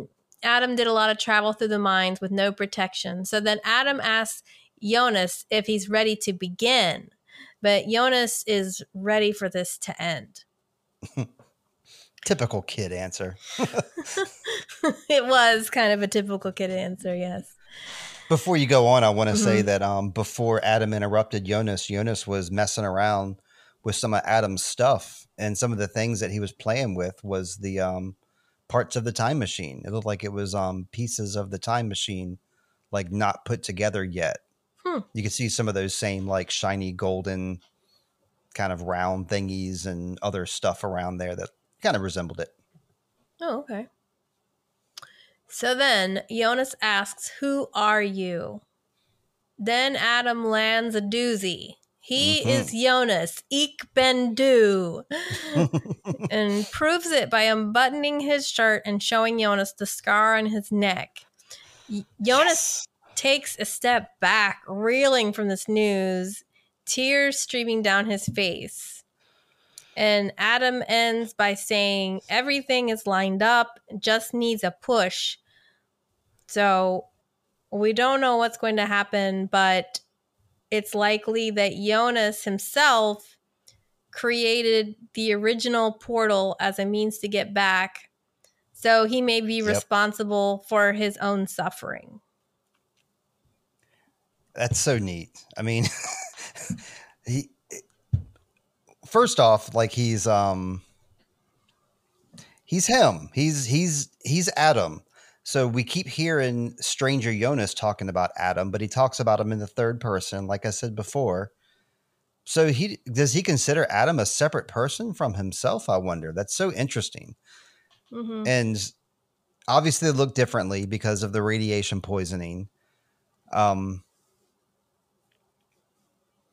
I don't know. I'm trying to see some of Jonas's characteristics or some of Stranger Jonas's characteristics in Adam, and I'm not Mm-hmm. seeing it yet. He seems like a completely separate character to me at this point. Yeah. Um, I mean, I'm I've known about totally this. with You you and on I. that. What's that? I said I'm totally with you on that. Yeah, it's like Okay. in fact, yeah, it's like it's enough of a, especially with all of the characters in the show and how good of a job they do both physically and behaviorally with how they represent people. We've talked about it before. And this is so markedly different that there's a very strong temptation to not believe this reveal. Right. Sure. Sure. And I could see that. And this early in the show, like this, we're like halfway through the season, so it almost seems like it could be like a red herring. Um, Mm-hmm. but yeah, like I said, it seems like a totally different character, and I'm curious how they are going to time travel at this point because there is, as far as I know, no time machine back there, and the portal isn't ready yet. There's no God particle, but this Adam fellow seems pretty confident. I guess it must be through one of those time machines because Noah's been traveling back and forth through time. Because I guess this is like where he keeps going back to. Like Mm-hmm. when we see Noah like talking to Bartosh in 2019, Yep. and then we see him talking to Adam. I guess he's going back to here. Mm-hmm. Yep. That's a good thing to suppose.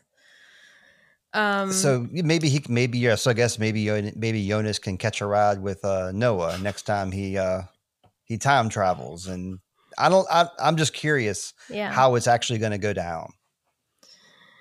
Yeah. I mean, a couple things about this when at the end of when we had Stranger Jonas reveal himself to young Jonas, he says the same thing, right? He Mm-hmm. says "Ich bin du" Mm-hmm. in the room, and so now it's this turn. So it's kind of a parallel of that scene. But like the implications of this must be horrible because Jonas has this dream, right? This dream of returning back home, maybe being with Marta. And here he, if he's to believe this, his future is to be this wrinkly old dude one day. Right. I mean, Right. no You're hope. yeah, you're correct to be dubious because that makes a lot of sense. Like when we saw Stranger Jonas reveal himself to Jonas, it really made sense. And then you think back to like how their mannerisms are the same and they look the same. Mm-hmm. And these two, I mean, he has the power of having like a wrinkly face, so you can't see his his features. But Yeah. you're right, it is dubious.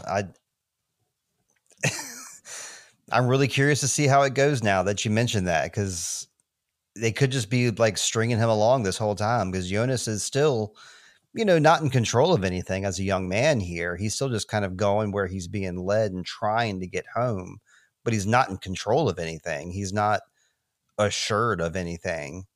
Mm-hmm. So he Yeah. has no choice but to believe. And we know that characters keep secrets from each other. We have the diary with missing pages. Mm-hmm. There's all these characters with different agendas.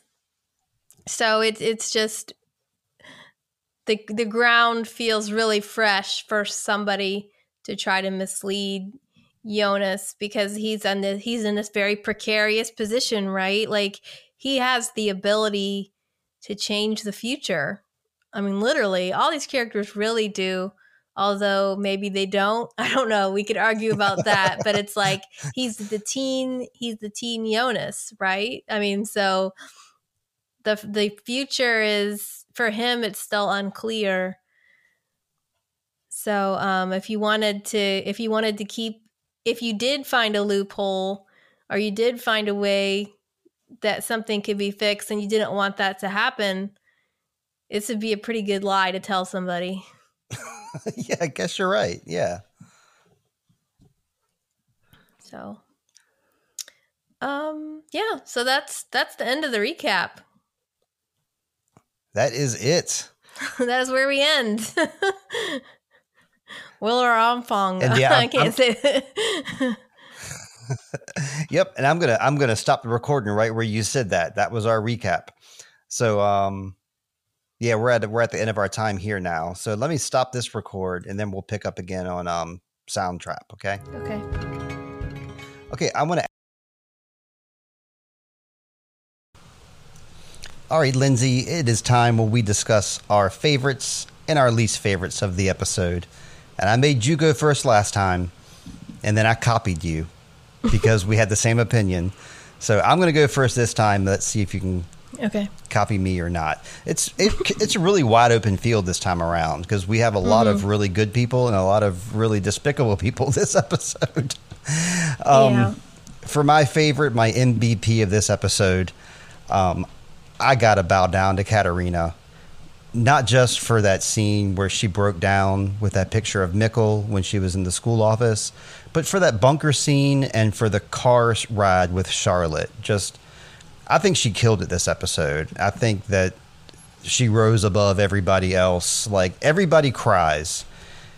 And I think that's just something that actors learn to do. But it's different to learn to be bewildered and angry and just feeling like just many emotions at once and just portraying it on the screen well, like she does. And she's my lady, Katarina.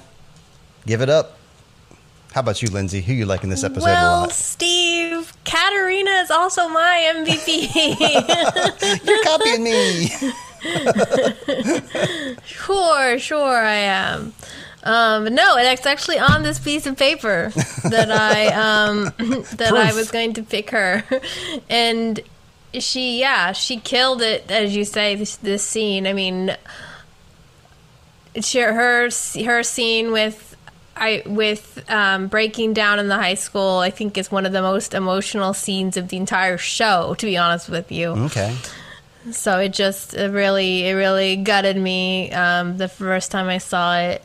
And every time I see it, she does a great job with this scene and coming down to the bunker and just her angry retribution is still very much alive. Yep. Don't mess with Katarina ever. So I think she did a great job portraying the roller coaster of emotions that somebody in her position would be going through. I mean, she must have did a great job. We're both picking her, and we're both picking her over top of Jonas, who also did a fantastic job this episode. He could have easily been my favorite. Both young and old and Adam Jonas. All of them killed it. And who else was really great that I thought in this episode that really blew me away? There was one other person. That was three people I was thinking. Jonas, Katarina, and... Come on, Lindsay. Claudia? Claudia, yes, Claudia, redheaded Claudia. Her library scenes, I loved all that. And not little Agnes or Erna. I mean, I was thinking you might be going with Erna for some reason because you like those underdogs. I mean, it was the wrong episode for her. I mean, Katarina just rose above everybody. So sorry, Erna. Well, how about least favorite? Should I go first now, too? Yeah, go ahead. Okay, yeah, least favorite, again, there's many, many people here we could be choosing. Like Clausen, for example. I don't want to let Clausen win anything. I'm team anti-Clausen. I thought I was going to like him a lot, but I really do not. But who I really, really don't like, and I really want to punch his face, is young Noah. So young Noah is winning my award for this episode. He is just so despicable to watch and just gets on my nerves so bad. And staring at Jonas while he's sleeping. What a creepy move. So, yeah, young Noah gets it from me. Well, okay, that's interesting because before I gave it to Katarina, I almost considered giving it to Teen Noah, my favorite. It sounds like you're saying Team Noah, like teenager Noah. Yeah. So you didn't give it to Noah then, no?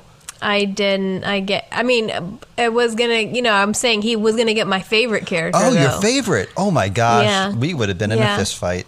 Okay.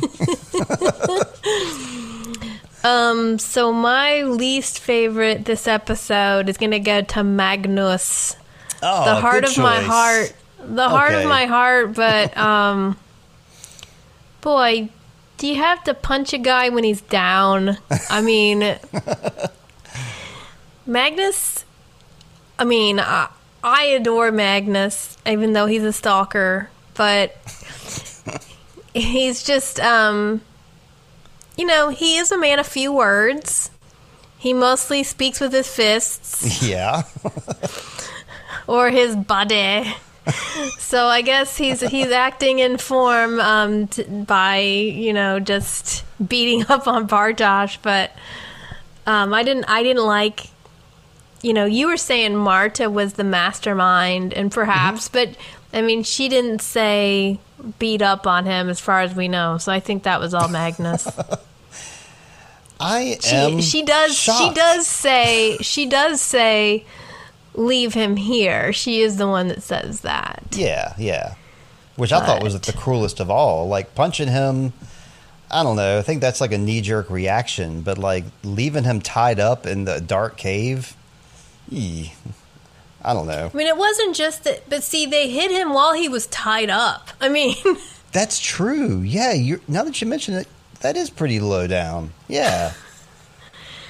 If you're gonna get, like, we saw at least Bartosz, picked a fight with Jonas, but he wasn't tied up. That was like, man, mano y mano, right? The two of us are going to face off. Like, Magnus tied Bartosz up and then hit him at least twice. Wow. It's really gross. And it must have been bad if you gave Magnus worst character. Because I'm looking back here, and you've given Magnus best character multiple times. So this is exactly why I wanted to do this, because I knew that, like, our opinions of characters would change from episode to episode. I didn't even consider Magnus. He's still dreamy, but he gets my bozo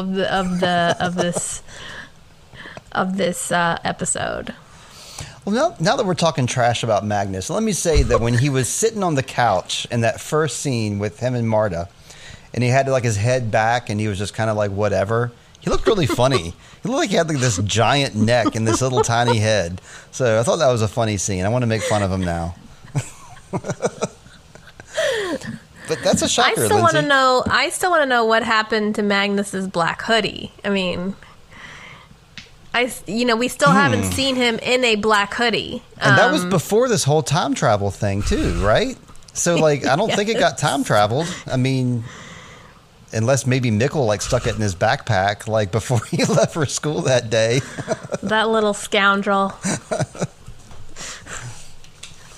Well, all right, Lindsay. I think we're going to move on to some listener feedback. We have feedback this week, as a matter of fact. Oh, boy. Yes, it should be an oh boy situation. I love it. I know we do this podcast a lot of times for ourselves, and we want to talk to each other, and we want to do this show. But of course, we want listeners, obviously. Mm-hmm. And it's nice when we look at our numbers and we see that we have listeners, but it's even better when we hear from listeners. Mm-hmm. And our boy Dylan E has been hitting us up every week now, so I got to give him a shout out. He's fresh on the heels of being the new Lindsay Dunn, because I remember somebody named Lindsay Dunn that used to write in all the time, and now she's sitting right here.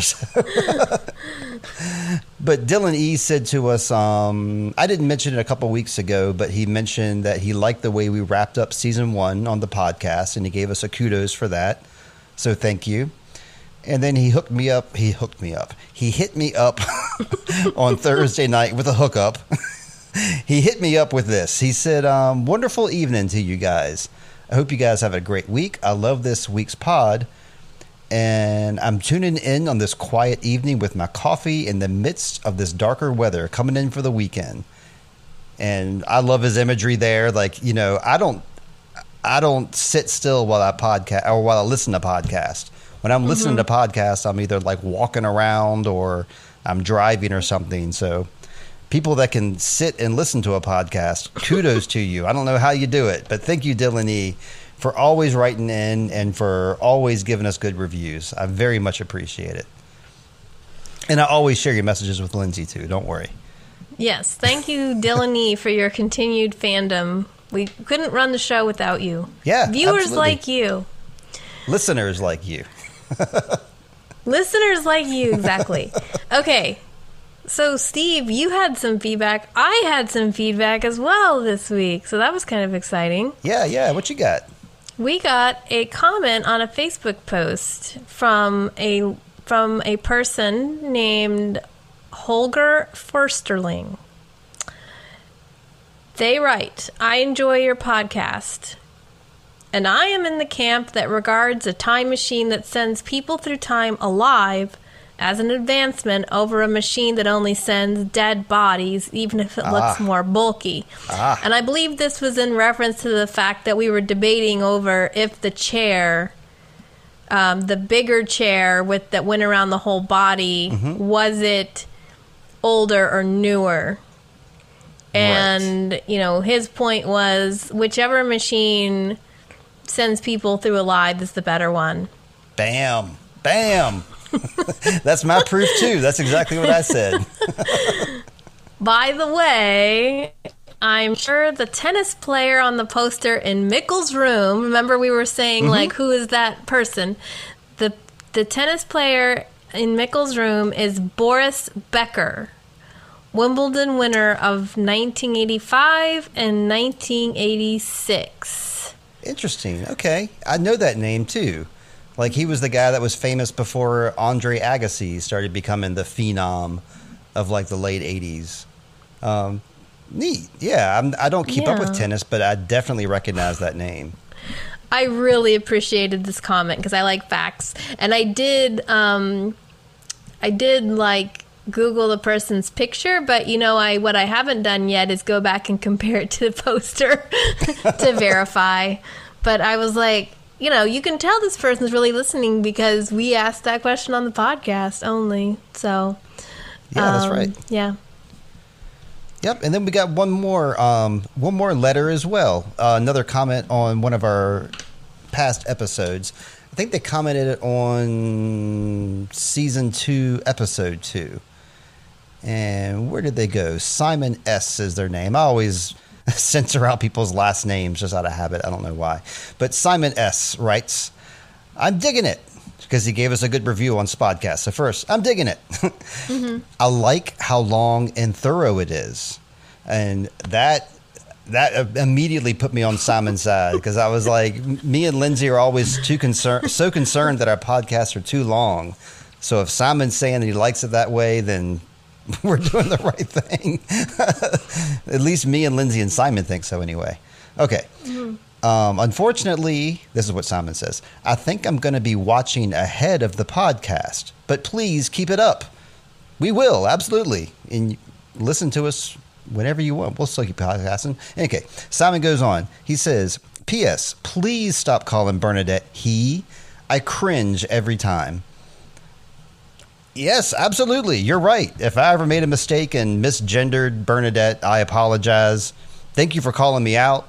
It won't happen again, and if it does, Lindsay will punch me and make me edit it correctly. So we'll make sure to do that right in the future.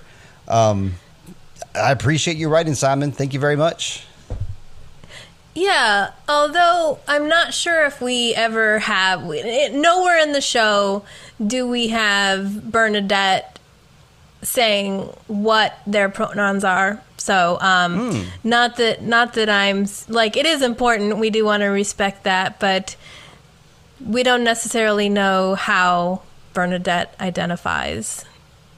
That's true. Could be non-binary, could be, so we don't know.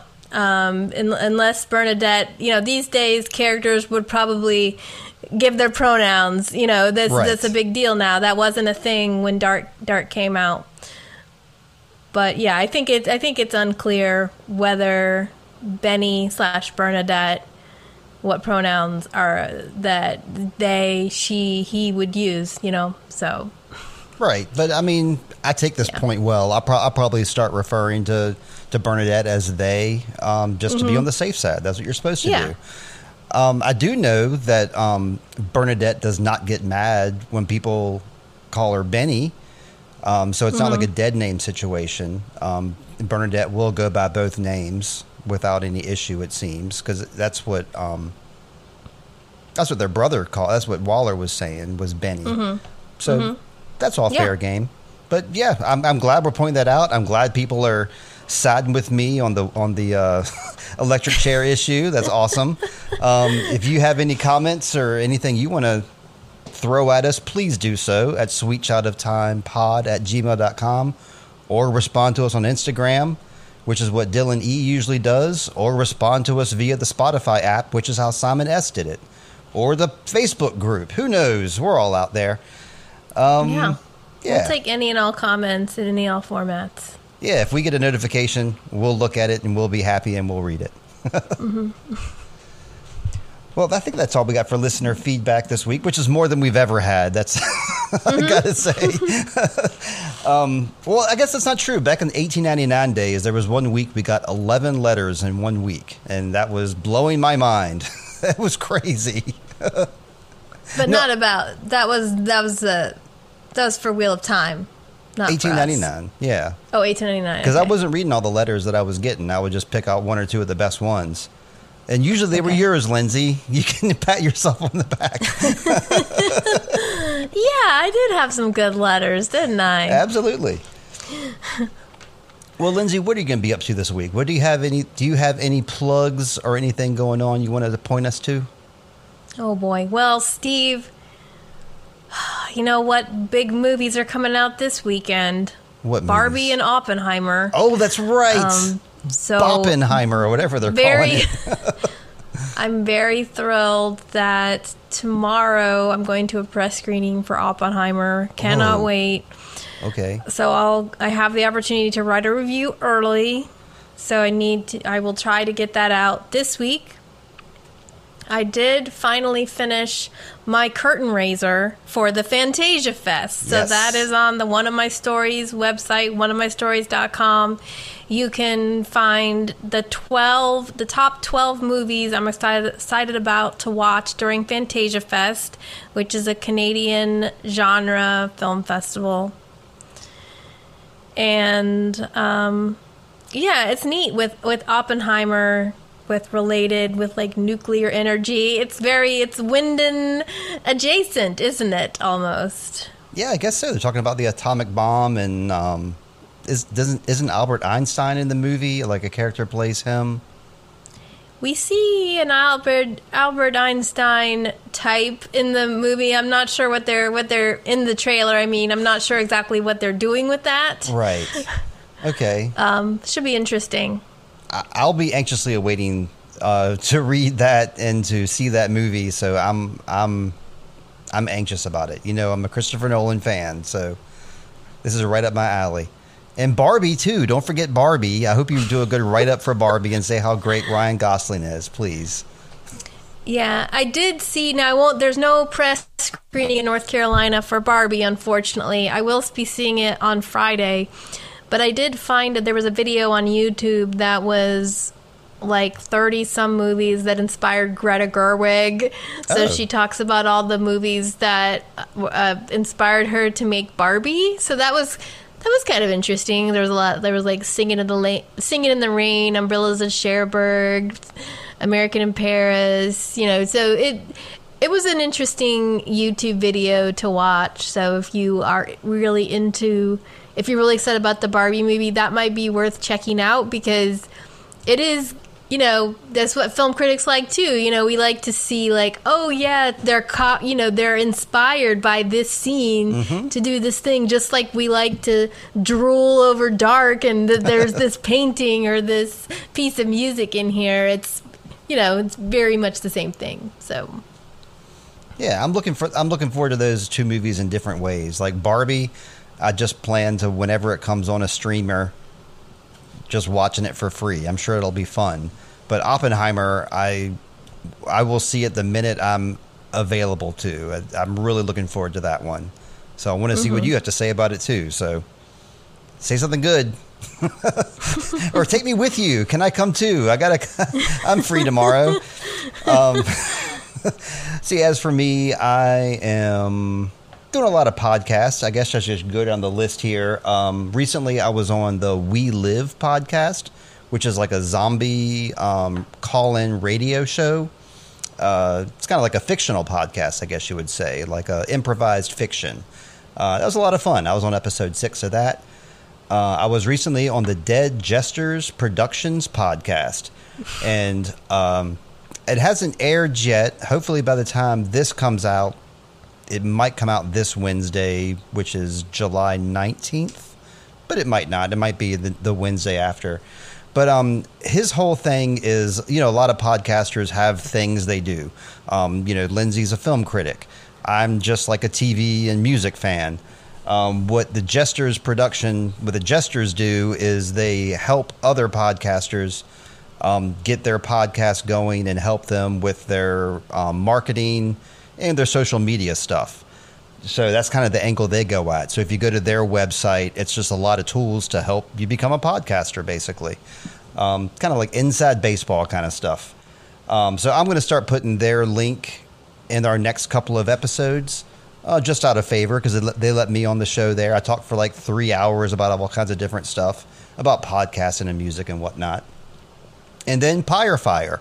I got to once more shout out Pyre Fire, a band from New Jersey that's very nice to me. So I'm very nice to them back. I featured the music on the podcast a couple weeks ago. I'll put another link for their album on here. It's just a good listen. And I'm not on their podcast because they don't have a podcast. But if they did, I would be on it. And let's see. Make sure to check out my main link. Like Lindsay has oneofmystories.com. I don't have a .com. I have a link tree, which is Introvoid, which is the name of my band. I think I always forget to plug my band, but my music's all on Spotify and Apple Music and all those streamers. And that's me for this week, I guess. Does that sound like a decent plug? Did I babble enough, Lindsay? It sounds like you have a lot going on, that you're a very productive and popular podcast guest, Steve. Oh, thank you. It sounds like you have a lot going on, too, with a lot of movies that you watch and a lot of podcasts that you do. We're busy people. Well, let's end the business for the evening. Let's get back to our leisure. And let's end the podcast here, Lindsay.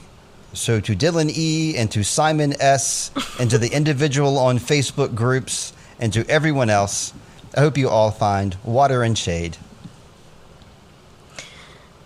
And how about me, Steve? Do you want me to have some water and shade? Oh, didn't I include you in that group too? Well, Lindsay, my co-host, I absolutely want you to have water and shade, and I hope your kitty cat, who I failed to check on your cat this past week, I hope your cat finds water and shade as well. Steve, I hope you find water and shade and a loophole when you need it. Thank you so much. I needed that. From us at Sweet Child of Time. Bye-bye. Bye.